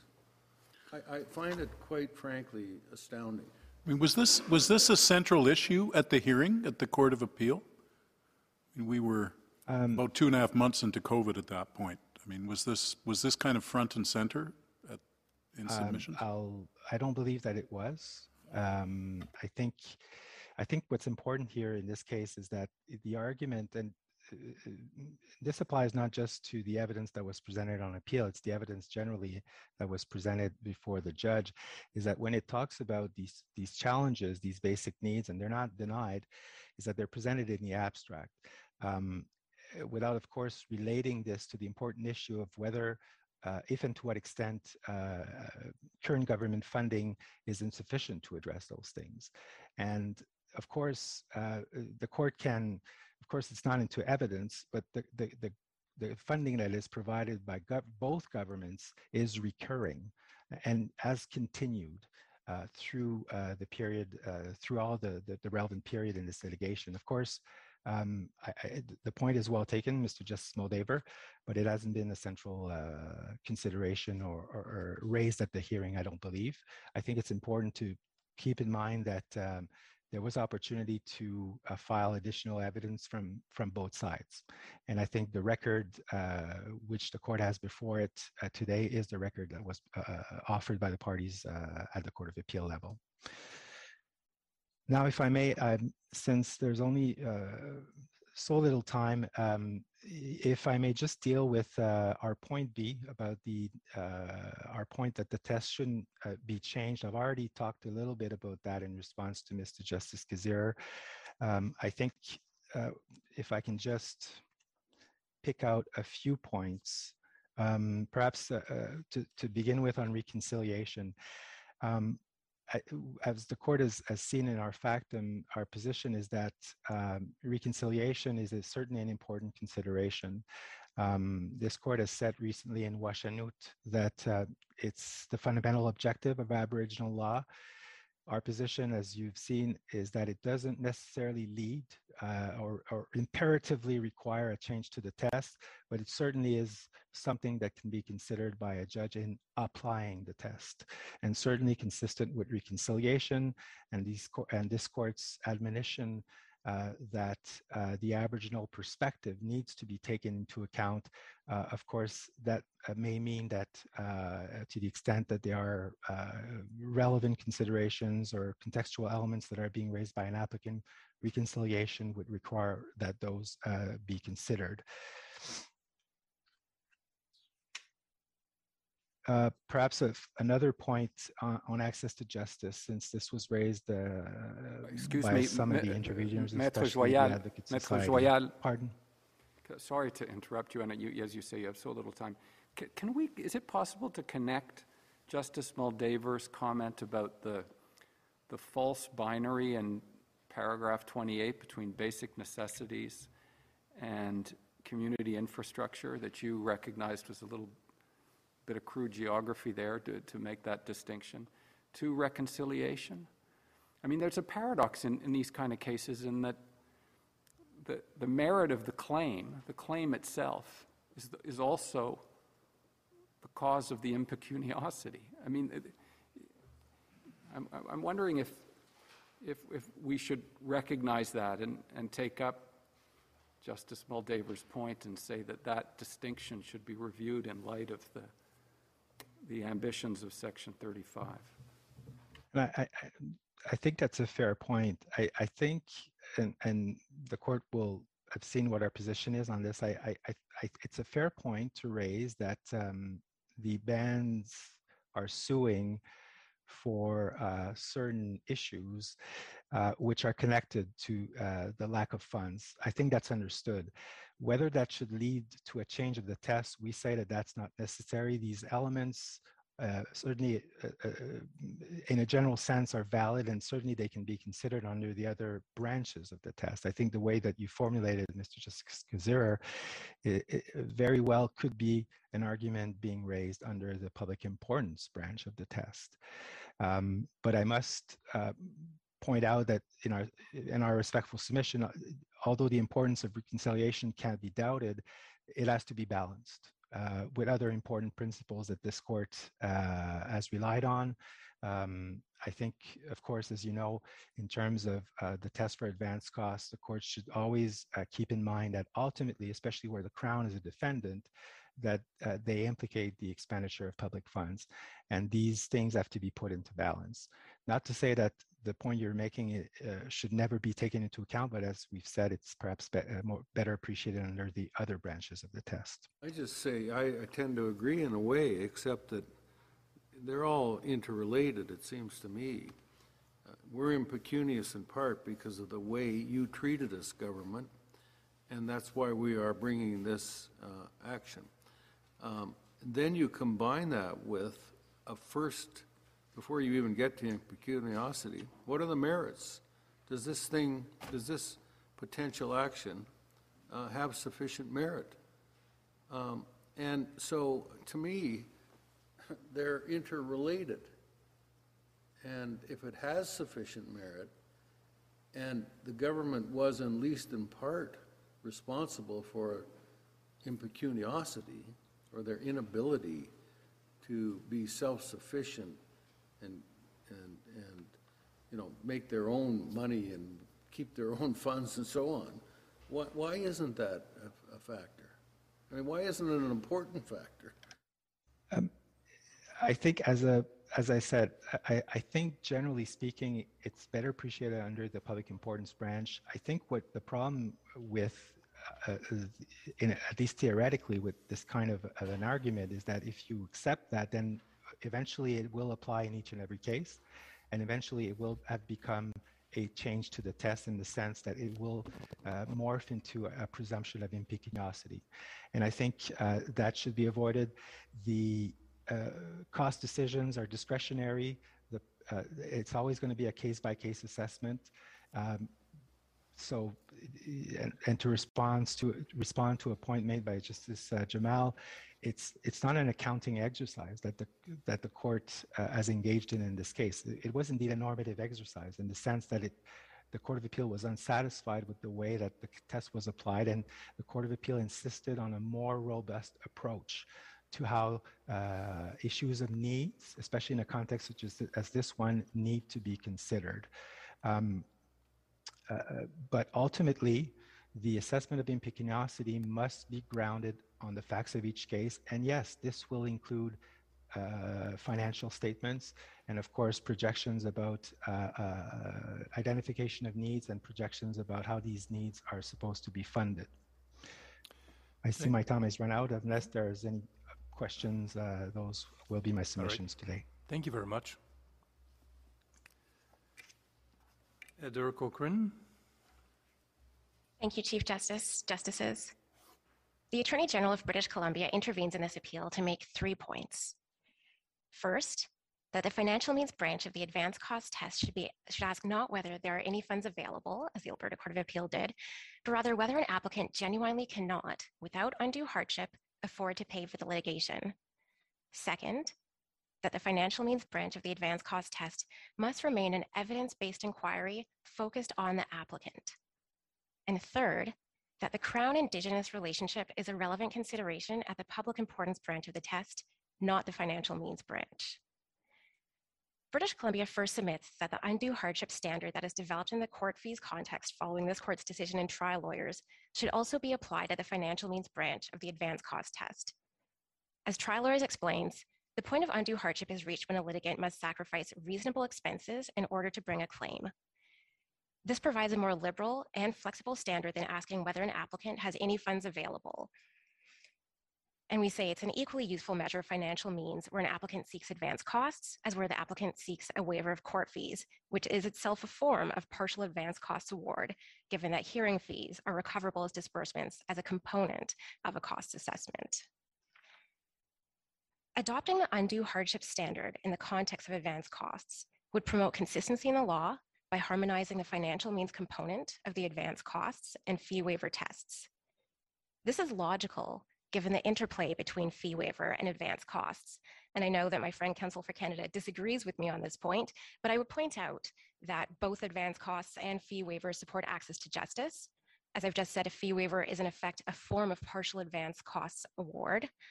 Both tests include a merits component, and both decisions include discretion. In Trial Lawyers, this court struck down the prior version of BC's fee waiver rule, which required an applicant to be impoverished in order to obtain a waiver, holding that setting the bar so high created a barrier to access to justice for those who were not impoverished, but nonetheless could not afford to pay hearing fees without undue hardship. Asking whether an applicant has any funds available, as the Court of Appeal did here, sets an equally high bar as the impoverished standard that was struck down in Trial Lawyers. While care must be taken not to inadvertently create what this court described in Little Sisters as a court-managed funding program, and Mr. Justice Rowe, you alluded to this point this morning as well, we note that Trial Lawyers makes clear that a more liberal standard is appropriate where a financial means test may impact access to justice. And as this court itself noted in Okanagan, one of the primary purposes of advance costs award in public interest litigation is ensuring that ordinary citizens will have access to the courts to determine their constitutional rights and other issues of broad social significance. The flexibility of the undue hardship standard flows from the fact that reasonableness lies at its heart. As I noted a moment ago, it requires that fees not be set so high that a litigant must sacrifice reasonable expenses in order to bring a claim. This is a more helpful standard than the distinction that the Court of Appeal here attempted to draw between basic necessities and discretionary spending on desirable improvements. And members of the bench highlighted some of these issues in their questions of Counsel for Canada just a few moments ago in highlighting the issues with timescale in terms of short-term or basic necessities. We say that we would disagree with the Court of Appeal's rejection of reasonableness as a component of this analysis, as a reasonableness analysis would avoid those sorts of timescale issues. I would point you in particular to paragraph 26. Ms. Cochrane, could I ask you a question that Justice Kazira posed a few minutes earlier, and that is whether, in your view, Little Sisters raised the threshold from Okanagan, and whether what you're proposing would it be higher than Okanagan, or is it lower than Okanagan, or where does what you're proposing? So what happened with? It's an important question, and I think that conceptualizing this as a spectrum might be a useful way of looking at it. I view what we're proposing in terms of applying an undue hardship with a reasonableness analysis lying at its core as being consistent with this court's judgment in Okanagan and Little Sisters. I think that Okanagan and Little Sisters could be read as being consistent, although there's also a risk that some of the language that Justice Kazira pointed to in Little Sisters could be pointed to as raising the bar. And I think that that's what the Alberta Court of Appeal did. And I would submit that the Alberta Court of Appeal could be interpreted as having raised the bar even higher by citing any funds available as being the relevant measure for the financial means branch of the advanced cost test. What we're suggesting in terms of adopting the undue hardship analysis that developed in the court fees context is, we say, not only consistent with the court fees jurisprudence or the waiver of court fees jurisprudence, but would be consistent with this court's reasons in Okanagan and Little Sisters, and would in that way harmonize the law and the financial means standards. What falls within May I follow up on that, please? I'm sort of running ahead in terms of, you say that the relationship between the Crown Indigenous relationship needs to be taken into account, but only at the public importance branch. It would seem, I would ask you why it has to be a choice. Why can't it be at the stage of assessing impecuniosity? And doesn't your argument about the special relationship of the Crown actually support your suggestion that undue hardship should be the test?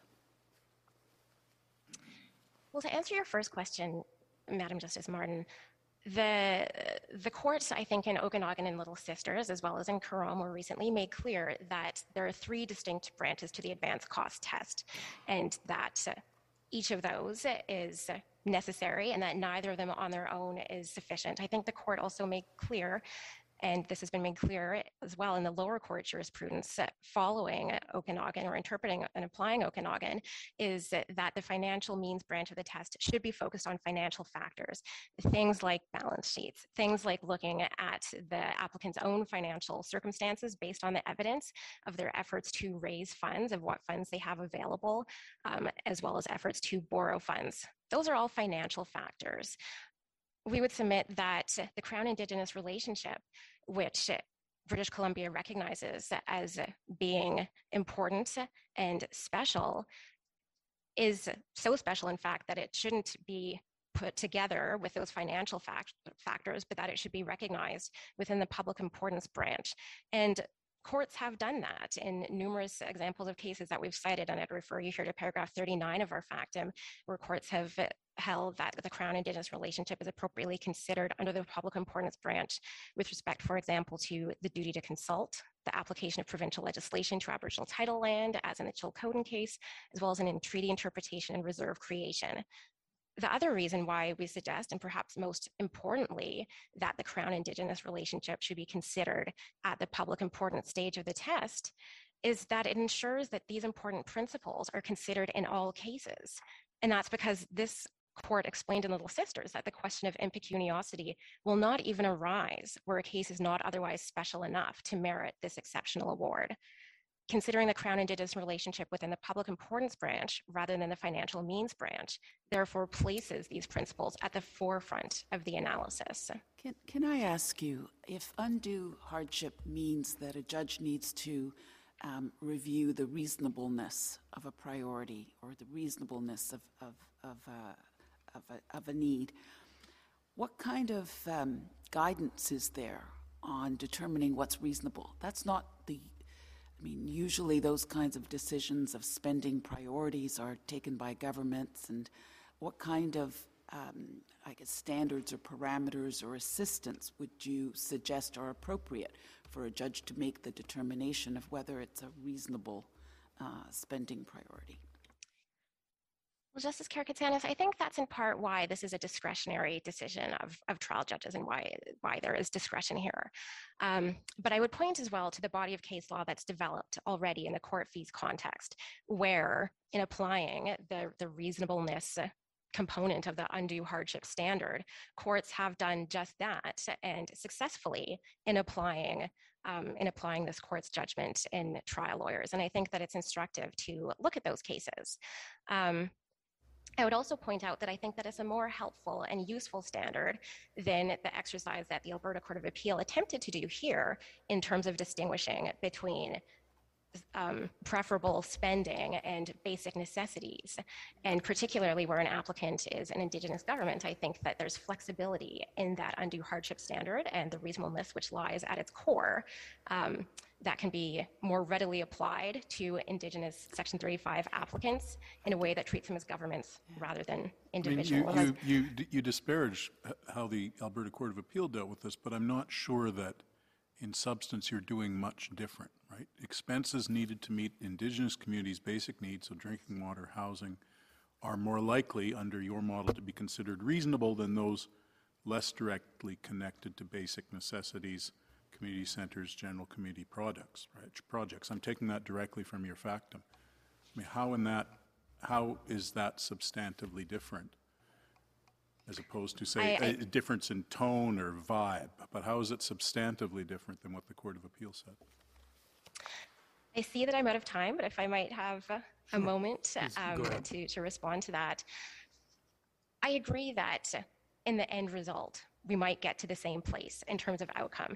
And we've acknowledged in our factum that things that are basic necessities, or can be classified as basic necessities, may well, or more likely to be considered to be reasonableness or to meet that measure. But we say that reasonableness analysis is a more flexible standard, and then applying any funds available, which could be interpreted as not only setting a higher bar, but requires a court or somebody hearing an advanced cost application to undertake the sort of classification exercise that members of the bench just struggled with in questioning Counsel for Canada as to the time horizon for an expense, and in particular as to considering whether or not an applicant for advanced costs who's an organization or an Indigenous government undertaking Section 35 litigation is faced with something that's a basic necessity, when that standard might be more easy to apply to an individual applicant who's charged with looking out for their own personal interest as opposed to their community's public interest. And I think that the Keewaydin case, which we've included at tab 2 of our condensed book, also provides a useful illustration of how concepts of undue hardship and reasonableness have already taken root in the existing advanced cost jurisprudence, particularly in the context of Indigenous applicants. And I direct you in particular to paragraphs 79 and 83 to 84 of that decision. Thank you very much. Ms. Brooks, any reply? Thank you, Chief Justice and Justices. I thought maybe in my reply what I do is put a bit sharper clarity around the issue of costs. And I just want to make clear that it's not our position that these costs of what the expenses and obligations that the nation has to meet the needs of its community are somehow broadly or abstractly identified. In fact, it is our position that they're very clearly identified in the record, in particular reference to the 2 funds that the case management judge identified as being sort of theoretically available. And we see that very specifically in the actual balance or the actual income statements for these funds. So for example, in the IAR fund, we see at tab 5 of our condensed brief all the expenses that are being used. So really it's important to keep in mind that when we talk about available funds, it's a snapshot of sort of the gross revenue that the nation has. And these funds have attached to them very concrete and specific expenses. They are being used. So I don't agree with my friend from Alberta who says that they're not currently being used, that there's funds sitting there not currently being used. These funds are being used on a daily basis, and that's in particular reference to the AIR fund, which is a fund primarily for consultation. And that consultation is very expensive for the First Nation engage, and we see that in the evidence.